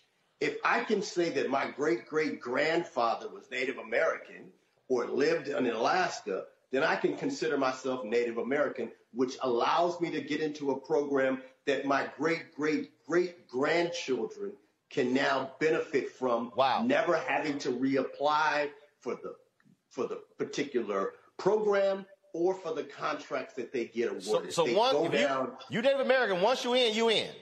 You in. Okay. And so we're saying, how can we create generational wealth in a 9-year span? It just cannot. First of all, in a 9-year span when it's capped at $4 million. At $4 million. Okay, so let's do this here. Go back to the last slide, y'all, because I think it's important for us to do this because people need to understand. So it says not a small business, $420 billion. We learned this during the whole PPP thing, Ron, that in the United States, a small business is categorized as less than 500 employees? Correct. So it's a lot of large businesses running around, and we saw it with the restaurants. The chain restaurants broke it down to individual locations to qualify for PPP loans. So we're talking about, again, so people understand how the numbers work. When you hear the phrase, let's help small businesses in America, really, they're talking about folks from 499 employees on down. Black-owned businesses, look, pre-COVID, there were 2.6 million black-owned businesses. 2.5 million had one employee. So since COVID, those numbers have been updated, but the percentages are about the same. We're down to about 900,000 black. Now, before I go back to the other slide, I need you also to explain to people in this not a small business category. Now, y'all listen, we teaching y'all this Civics 101, your government money. Not a small business got $420 billion out of the $560 billion. Now, what y'all don't realize is, under Republican presidents, they bundle the contracts, meaning they can only, if you one of these folk, you can only qualify for the projects because you can't afford the investment, the bonding, and everything else. Obama-Biden, they unbundle the contracts to allow for minority businesses to compete. Trump came in, then bundled them back. Ron, are we seeing Biden-Harris unbundling these contracts to allow for minorities to compete? We're seeing some of that, and you'll see us doing more advocating on that behalf as we really start to look at this infrastructure opportunities. We had a meeting yesterday or this week with HUD. They are very intentional because we're looking for three things. The first one being the intentionality, what we're speaking about. The second one is the transparency, which we now actually see. And then the third piece is the accountability, because as you stated, many of the large contracts go to large government contractors, and they say we're going to subcontract to minority firms, but we see very little of that actually happening to black firms. What we have here is to say, okay, well, I know that my good friends here want to talk about government contracts, and you'll see that the majority of the firms are getting sole source contracts, but for black firms, the largest contract we can get under a sole source relationship is a $4 million contract, which isn't going to cut it in these new opportunities that are being discussed and implemented across. So with that point, and the reason it's important, y'all, and I keep telling y'all, all these other folk who claiming they media, they ain't having these conversations. So that's why you need to understand who's real and who's not. So, Ron, what should our marching orders be? Because if you're sitting here with the 8A contracts, that's right here, and you're seeing, first of all, before I go to that question, just hold that question. Explain the chart here. I see other 8A awards. I see sole source. Then I see set aside. Explain those three for the people who are watching. Great question. So I'm a former 8A contractor. It's a great program. Many times there would be contracts that were already there in the 8A program that were just awarded to the new companies that are coming in. You could go and negotiate a contract for yourself as an 8A company, and it would be sole source to you. There are other contracts that are set aside just for the 8A program, so no other firms could compete for it, and those were already in the program year after year after year. They were set aside for 8A firms. No other firm can compete. Some of the things that have happened since this administration has been in that people don't really understand many of the terms and conditions that go inside the contracts. There used to be this program called Best in Class. And so, for instance, during COVID and during the unrest, there was a great deal of concern in reference to American flags. And so we had companies come to us and say, hey, Ron, can you find a black firm that can manufacture flags? And we said, sure. We got firms that, can sew and put together manufacturing right here in Baltimore. Went to them, came back with a great proposal to the federal government. But there are best-in-class firms that we just can't compete with, i.e., private prisons. Private prisons are government contractors that pay 30 cents an hour to do the work of contractors on the outside that are paying minimum wage, $15 an hour, that will never be awarded those contracts. All right, hold on. I want you to stop there. I want you to repeat that. So I need everybody listening to what Ron just said. Black-owned businesses. Listen to everybody, listen to me. What he just said is black-owned businesses cannot compete against companies that are using prison labor to do the work, which means when you say prison labor, that's black people. Same black guy that's in prison today doing the work can't get the contract when he comes out of prison that wants to do the same type of effort for a similar opportunity. It's just not being awarded. And so we have changed some of those terms and conditions, and that's some of the good things. But what happens, Roland, for your listeners, is there's so much in these contracts, in the policy that's written in the middle of the night that we agree to that we really don't understand. And so to be on your show, to be able to tell people, hey, here's some of the things that we're fighting for are also good information. Last year, 40%, we all heard 41% of black businesses went out of business. But when we interviewed them, 70% said the reason that they went out of business is because they just didn't have the information. We know that it wasn't about, black folk aren't financially literate. That's not true. We didn't have the relationships with the banks. But more importantly, as you've been discussing before, on a Friday, contract of $439 billion from the federal government saying, hey, we're going to release PPP. Saturday, $250 billion of it already been awarded to 50 white publicly traded firms. We didn't have an opportunity to be able to even understand the information to be able to go, and then they tell you to go establish a new banking relationship in the middle of a virus. I'm going to read this one again. I want to read this one again. Because, again, y'all, I need y'all to understand. See, y'all always talking about, man, why y'all talking about the money? What did Ron just say? We don't have the information. No one's explaining it. That's why this show matters. Do y'all understand that right now more people are watching this segment and getting this information at a single time? There's no other group in the country that's talking to this many people, this many black people at one time breaking this thing down. Ron, this is what just...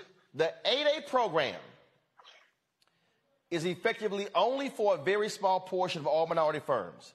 As a percentage of the estimated total number of minority firms, only 0.035% receive an actual federal government contract from this source.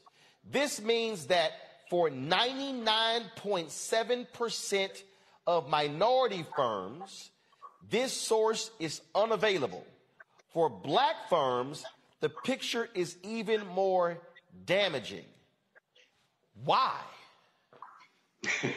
For a couple of reasons. One of them you mentioned, the bundling and debundling of the contracts. We had a lot of firms that were getting into the ADA program and just weren't getting any contracts. Second piece of that, you can get a contract January 1st and may not get paid till July 15th because the federal government is a very slow payer. During the Obama administration, they implemented the prompt pay program, which allowed you to get paid within 15 days. Under the Trump administration, that was removed. It went back to somewhere around anywhere from 90 days all the way up to 6 months. No. Wait. No. See, again, I know some of y'all, I love y'all at home when y'all say, Roland, why y'all interrupting? Because sometimes you got to slow some stuff down so you can understand that. Greg Carr knows what I'm talking about, just like in class. If you got a student who ain't catching it, you got to say, hey, Doc, hold on, slow that down. Y'all, I want y'all to listen to what Ron just said. I'm going to use a real-life example. There was some work that we did for a major company in August of 2021 that we here the payment did not show up at our bank until January. I need y'all to hear what I just said. There was some work that we did, 6-figure work, in August. The payment didn't show up to January. Now, because of y'all giving, because I know how to manage money, we were able to pay our payroll in September, October, November, December, and January, and we're not sweating the money coming in. A lot of other people not in that situation. So if you don't change the rules for payment, then black firms are sitting here. We can't wait 6 months for a check to come in. Ron, go ahead. And we know we pay twice the rate for the same capital that our white firms that are competing us against. And when you say twice the rate, you mean interest rates? Interest rates. Right. Yeah, the average black person is paying twice. Right. And luckily for us, praise the Lord, I got no debt, I got no loans, I got no interest. So I don't have that issue. But again, this is what we have to deal with. Okay, Ron, go ahead. Finish that point. So the last thing I wanted to tell you is about media, because I knew you were going to ask this question. How much is actually being spent with black-owned media? Because I hear you talk about this often, and I don't have a total number. What we do know is that, and you probably have heard this, Congressman Hank Johnson and 31 other members from the Congressional Black Caucus sent a letter to President Biden asking him what their spend was with black media. We can say that during the virus, that HHS spent $360 million total.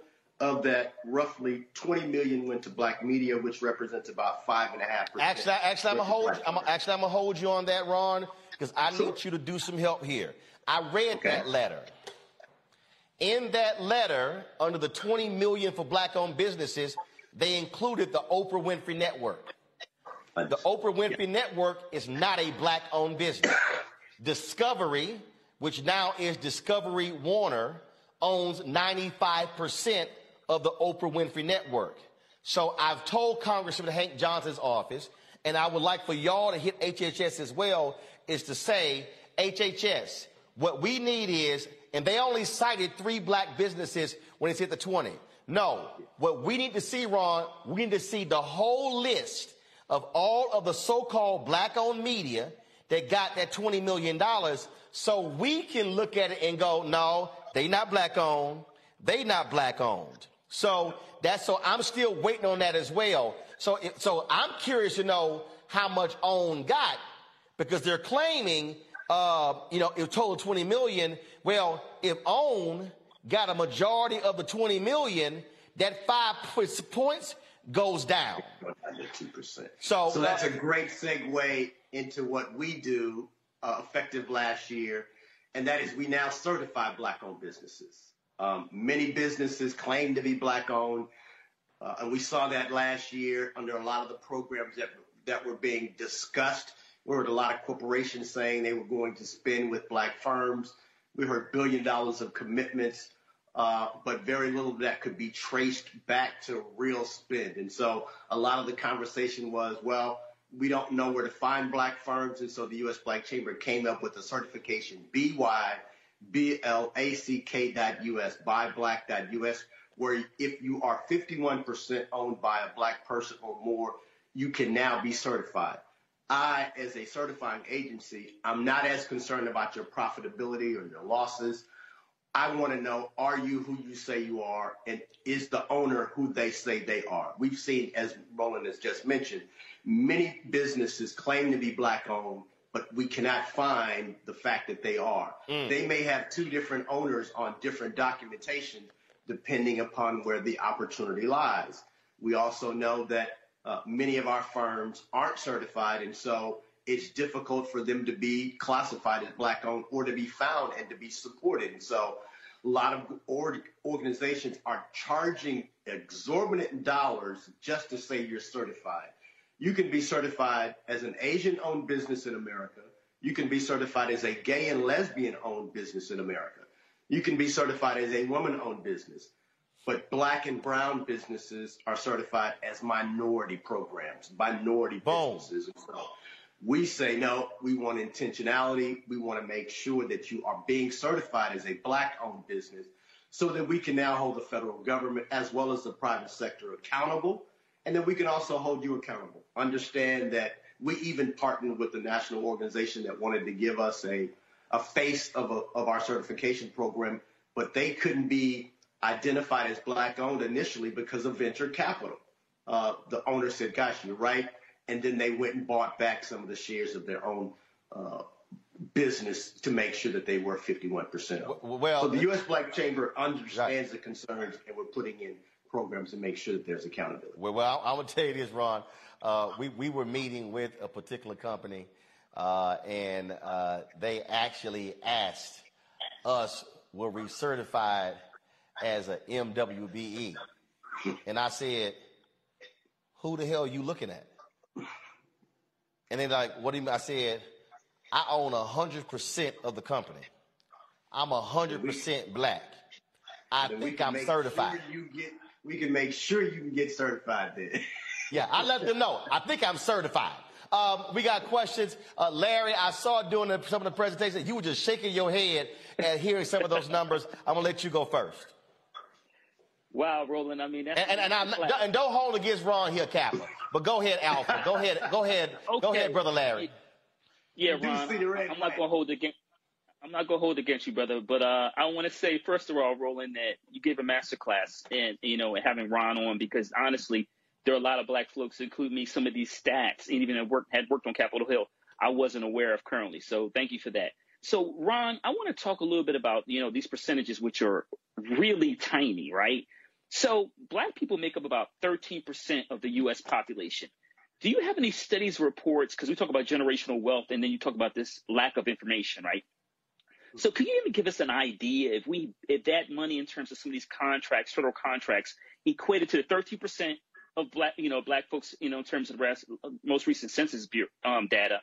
What kind of number? What would that number? If you have a study or have any idea what that number that if it was at 13%? What would it look like overall in terms of the money that came to the Black community? Great question. I don't know what the 13%, but we could do the math. I will tell you, though, that we have gone to the federal government and said, hey, what would 4% look like? So not being, unrealistic, but to go from 1.5% to 4%, we think that's attainable. And to answer your question, that could represent somewhere around $20 billion. That's a lot of $100 million. Stop. I can't let you just speed past that. Listen to what he just said. We're getting $9 billion right now. You go from 1 to 4. Y'all, that's an additional $11 billion, which means what now takes us 2.25 years to get, we could get in 1 year. Ron, go ahead. So that's to answer your question in reference to the 4%. That is the goal. There's got to be some. No. That's no. Hold up. That ain't the goal. There we go. That ain't the goal. That's where we want. That's where we want to get to next year.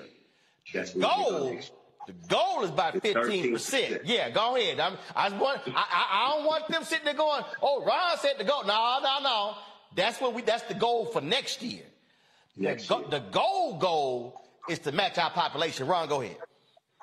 And so there's ways that can be done, but you have to be intentional. And so we had a great meeting with HUD this week and brought ideas to Secretary of HUD, Marsha Fudge, who really understands intentionality.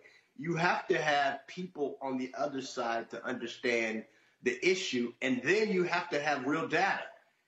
For so long, we've just been taking it like, okay, well, minority spend is somewhere around 23%, and black folk and minorities were okay with that.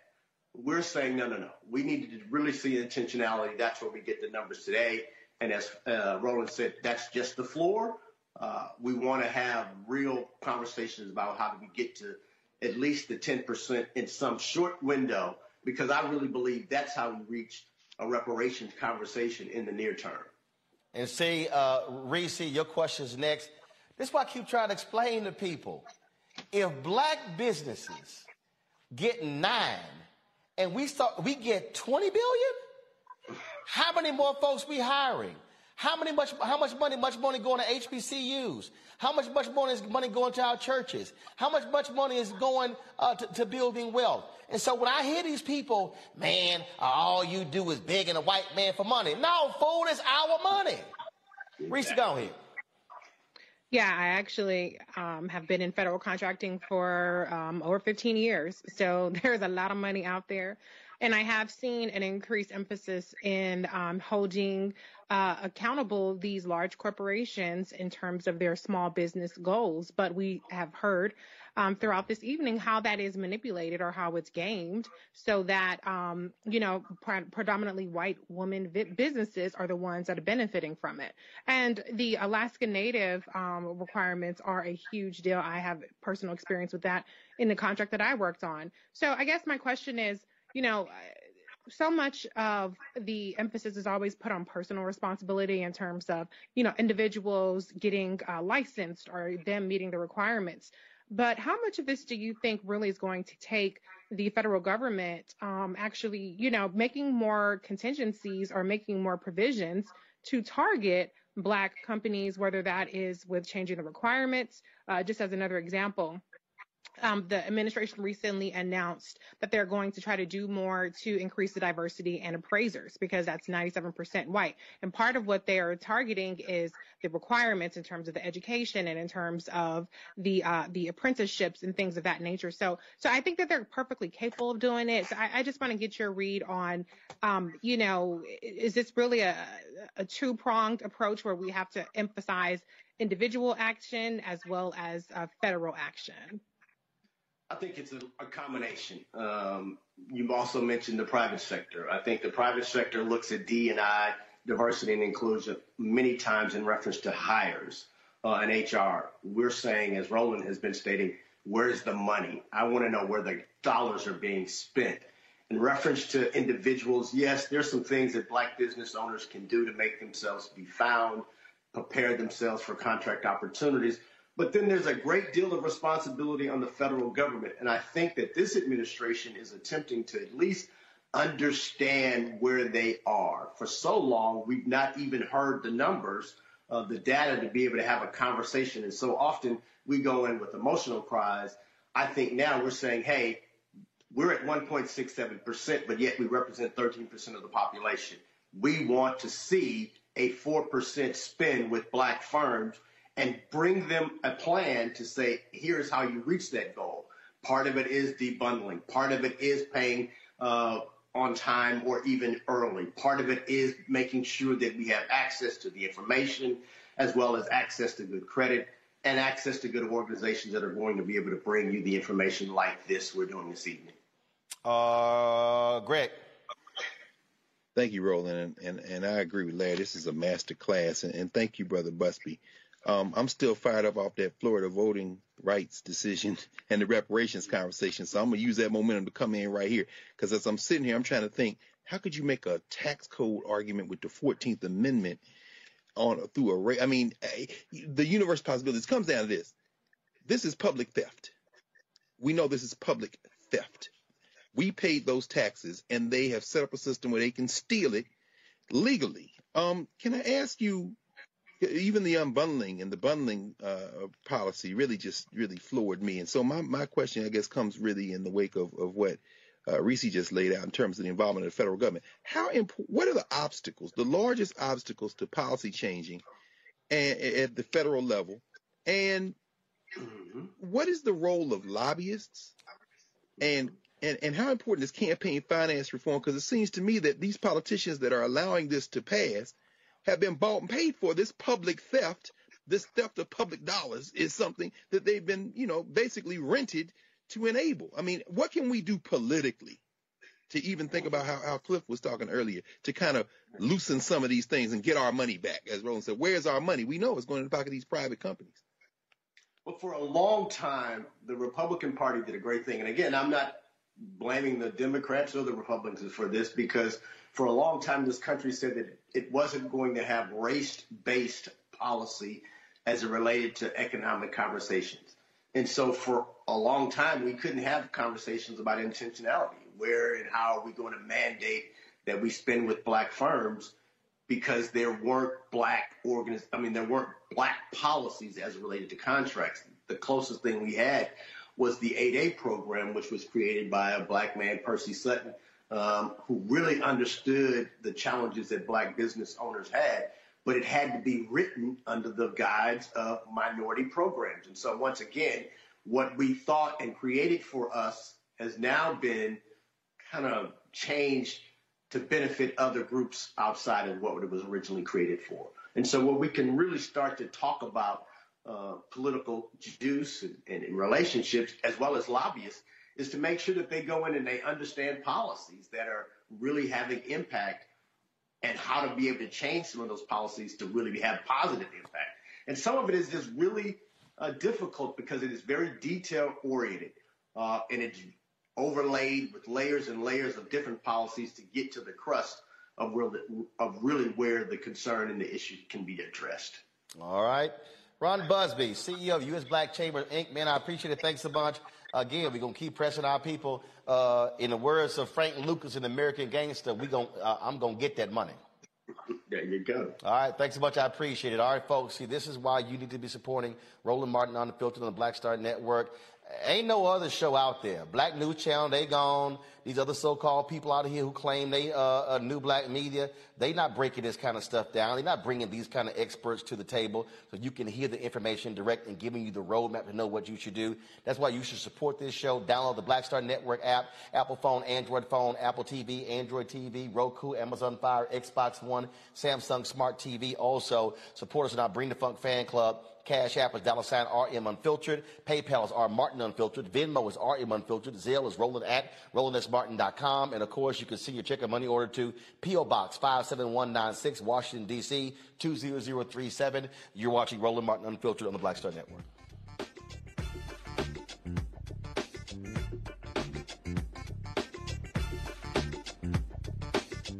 Now, did you ever want to do a soap opera? I did it before, Another World. I did it years ago with Joe Morton, Morgan Freeman, called Another World. It's the funk now, but that's how I started in TV.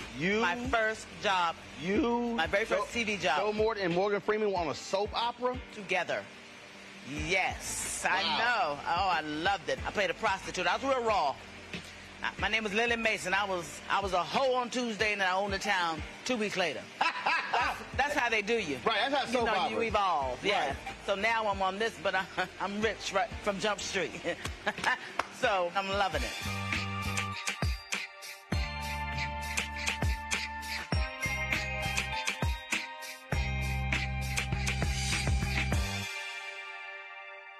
On the next A Balanced Life, as we grind down to the end of another long winter, it's easy to slip out of balance and into the foggy doldrums. On the next A Balanced Life, ways to push through the gray days until the warm days of spring arrive. Join me, Dr. Jackie, on A Balanced Life on Black Star Network.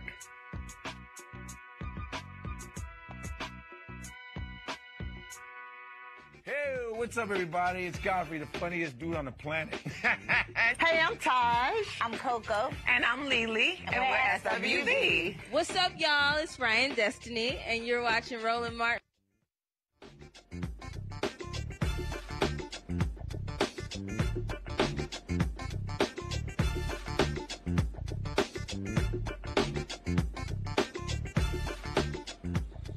All right, folks, the whole issue of COVID continues to be on our minds, and a new study shows that ivermectin, that bullshit didn't work.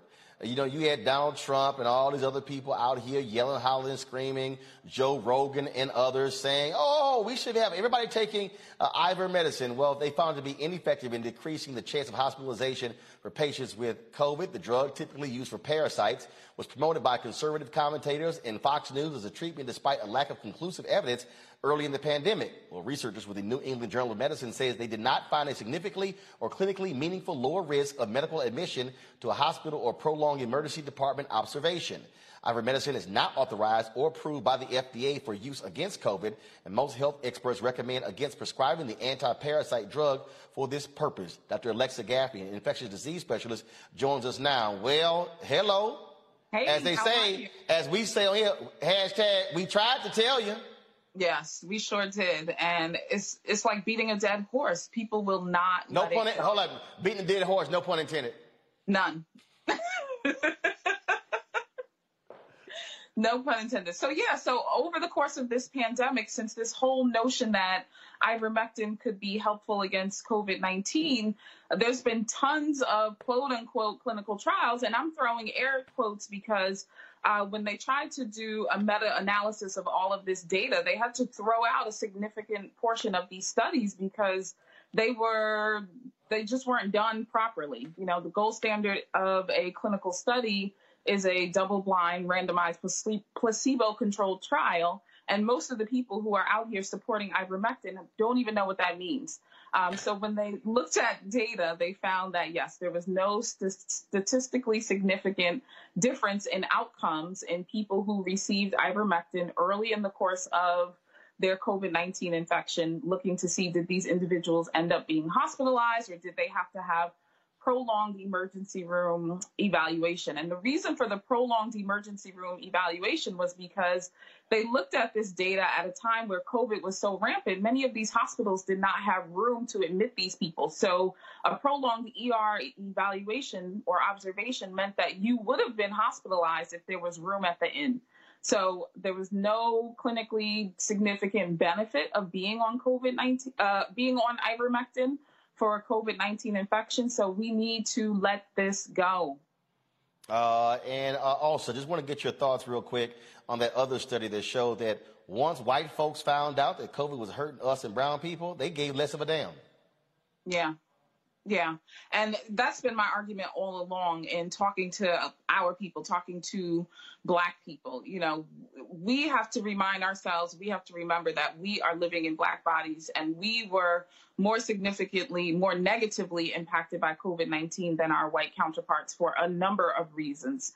Inability to work from home, access to health care, different levels of health insurance or lack of insurance. Did our hospitals have clinical trial medications available? Did our hospitals have resources available? And so even though men were more likely to die from COVID-19 infection, Black women were 4 times more likely to die from COVID than white men. And so, yes, people are over it and they have the luxury of being over it because, God forbid, if they wind up being hospitalized, somebody is going to fight for their lives much harder than they're going to fight for our lives. So we cannot be in a position where we are behaving like the privileged people. We do not have the privilege. We don't have the same access and we don't have the same outcomes. And we have to be incredibly mindful of that.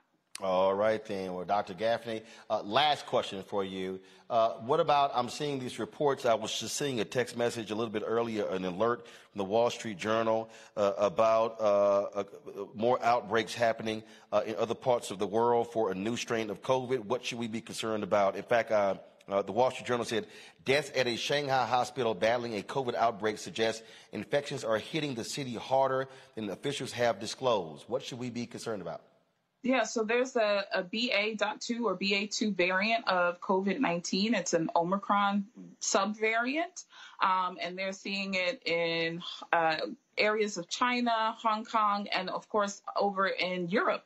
And remember, previously in the pandemic, what we experienced in terms of surges or big outbreaks of COVID followed about 3 or 4 weeks behind what was going on in Europe or Italy at any given time, and a month or so behind what was happening in Asia. So their COVID-19 activity is predictive of what is to follow here in the United States. And we've seen an uptick in cases due to the BA2 variant. So over the course of 2 weeks or 3 weeks, we had no BA2 being reported, and then it was about 13% of cases of COVID-19 were due to this variant, and now it's upwards of 24% of COVID-19 cases.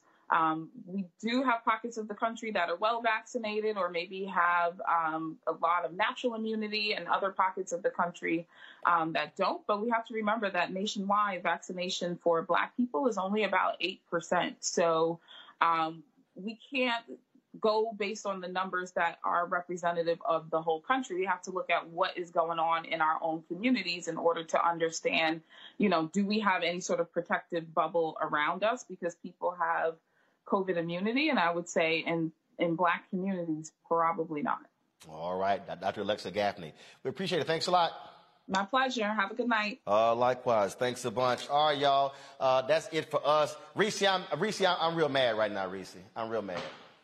Uh-oh. What'd I do? I'm real mad, Reese. I'm sitting here. Somebody sent me a text, and somebody said, man, why are we not at the Jodeci New Edition Charlie Wilson concert tonight? And I'm like, they in D.C. tonight? Oh, yes. There's a lot of fabulous concerts on Thursdays. Say what? I said there's a lot of fabulous concerts on Thursdays. I think Babyface is tonight in Baltimore. Mm-hmm. Reese, how you ain't say nothing about New Edition and Charlie Wilson coming to D.C. tonight? Well, I'm going to be seeing New Edition in Aruba for Soul Beach. So, it's okay. Oh. For me. That's just me. Well, I'm sitting here. But literally, I got a text message about 15 minutes ago, and I was like, what? What? I'm like, damn. So I'm sitting here. Look, you know me, I'm texting everybody. So you got to get some tickets. Huh? You probably texting Charlie Wilson, ain't you? No. I text Charlie. I text his manager. I text Johnny Gill, Ralph Trez Van, and Michael Bivins. Then I told Alex, you got to start working. Call all of them right now during the break.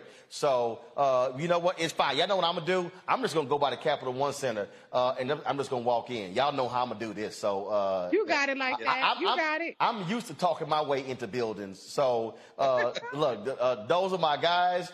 Maxwell's in D.C. On Saturday. I'm good. I hit Maxwell today. I'm going to see him on Saturday. So what? Carol, why you looking at me like that? Carol give me the evil eye. You should have said something. You should have said something.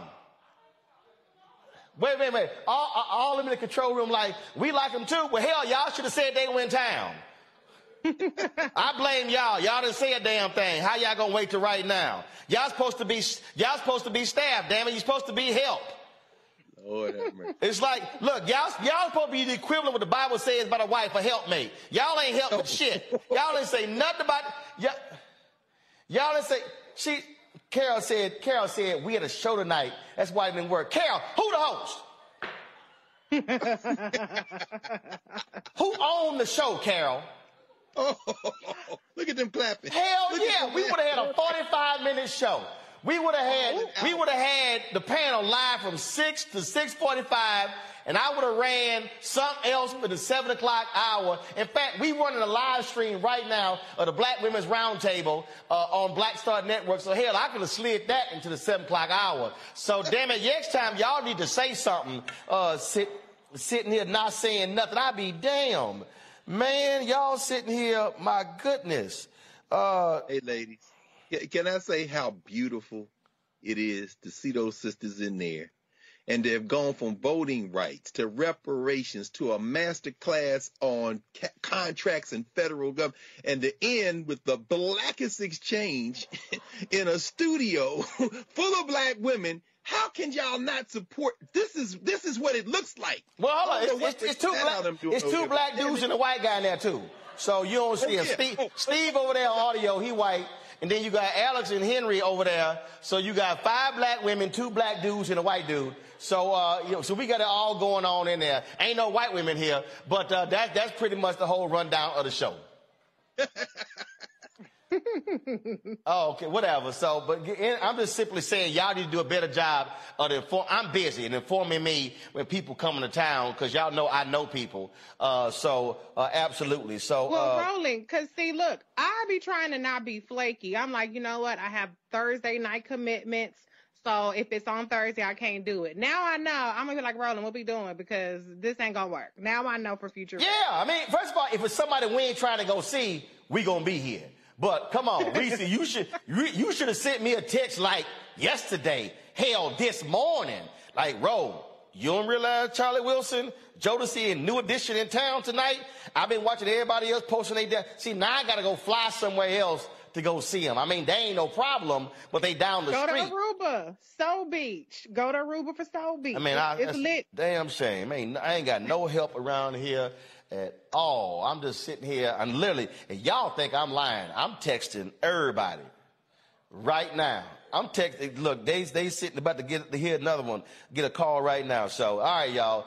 That's it for us. I appreciate Larry being here, Reese being here, Greg being here for our Thursday panel. Fantastic conversation, fantastic dialogue. We're going to put that, what I said to y'all about that Will Smith video, we're going to put that out as well because, y'all, we speaking truth and we bringing that funk every single day on Roland Martin Unfiltered. I tell y'all, ain't no other blacker show out there. Y'all can waste y'all time flipping through the channels and y'all can see maybe one person, no, they ain't doing it how we do it. And so y'all know what you do. Download the Black Star Network app, Apple phone, Android phone, Apple TV, Android TV, Roku, Amazon Fire TV, Xbox One, Samsung Smart TV. Also, support us when I Bring the Funk Fan Club. That's what you must do as well, folks.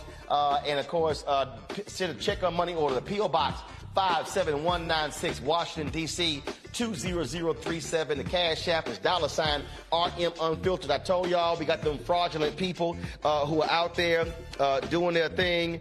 I showed y'all earlier the frauds. Shut them down. This is the only Cash App we have.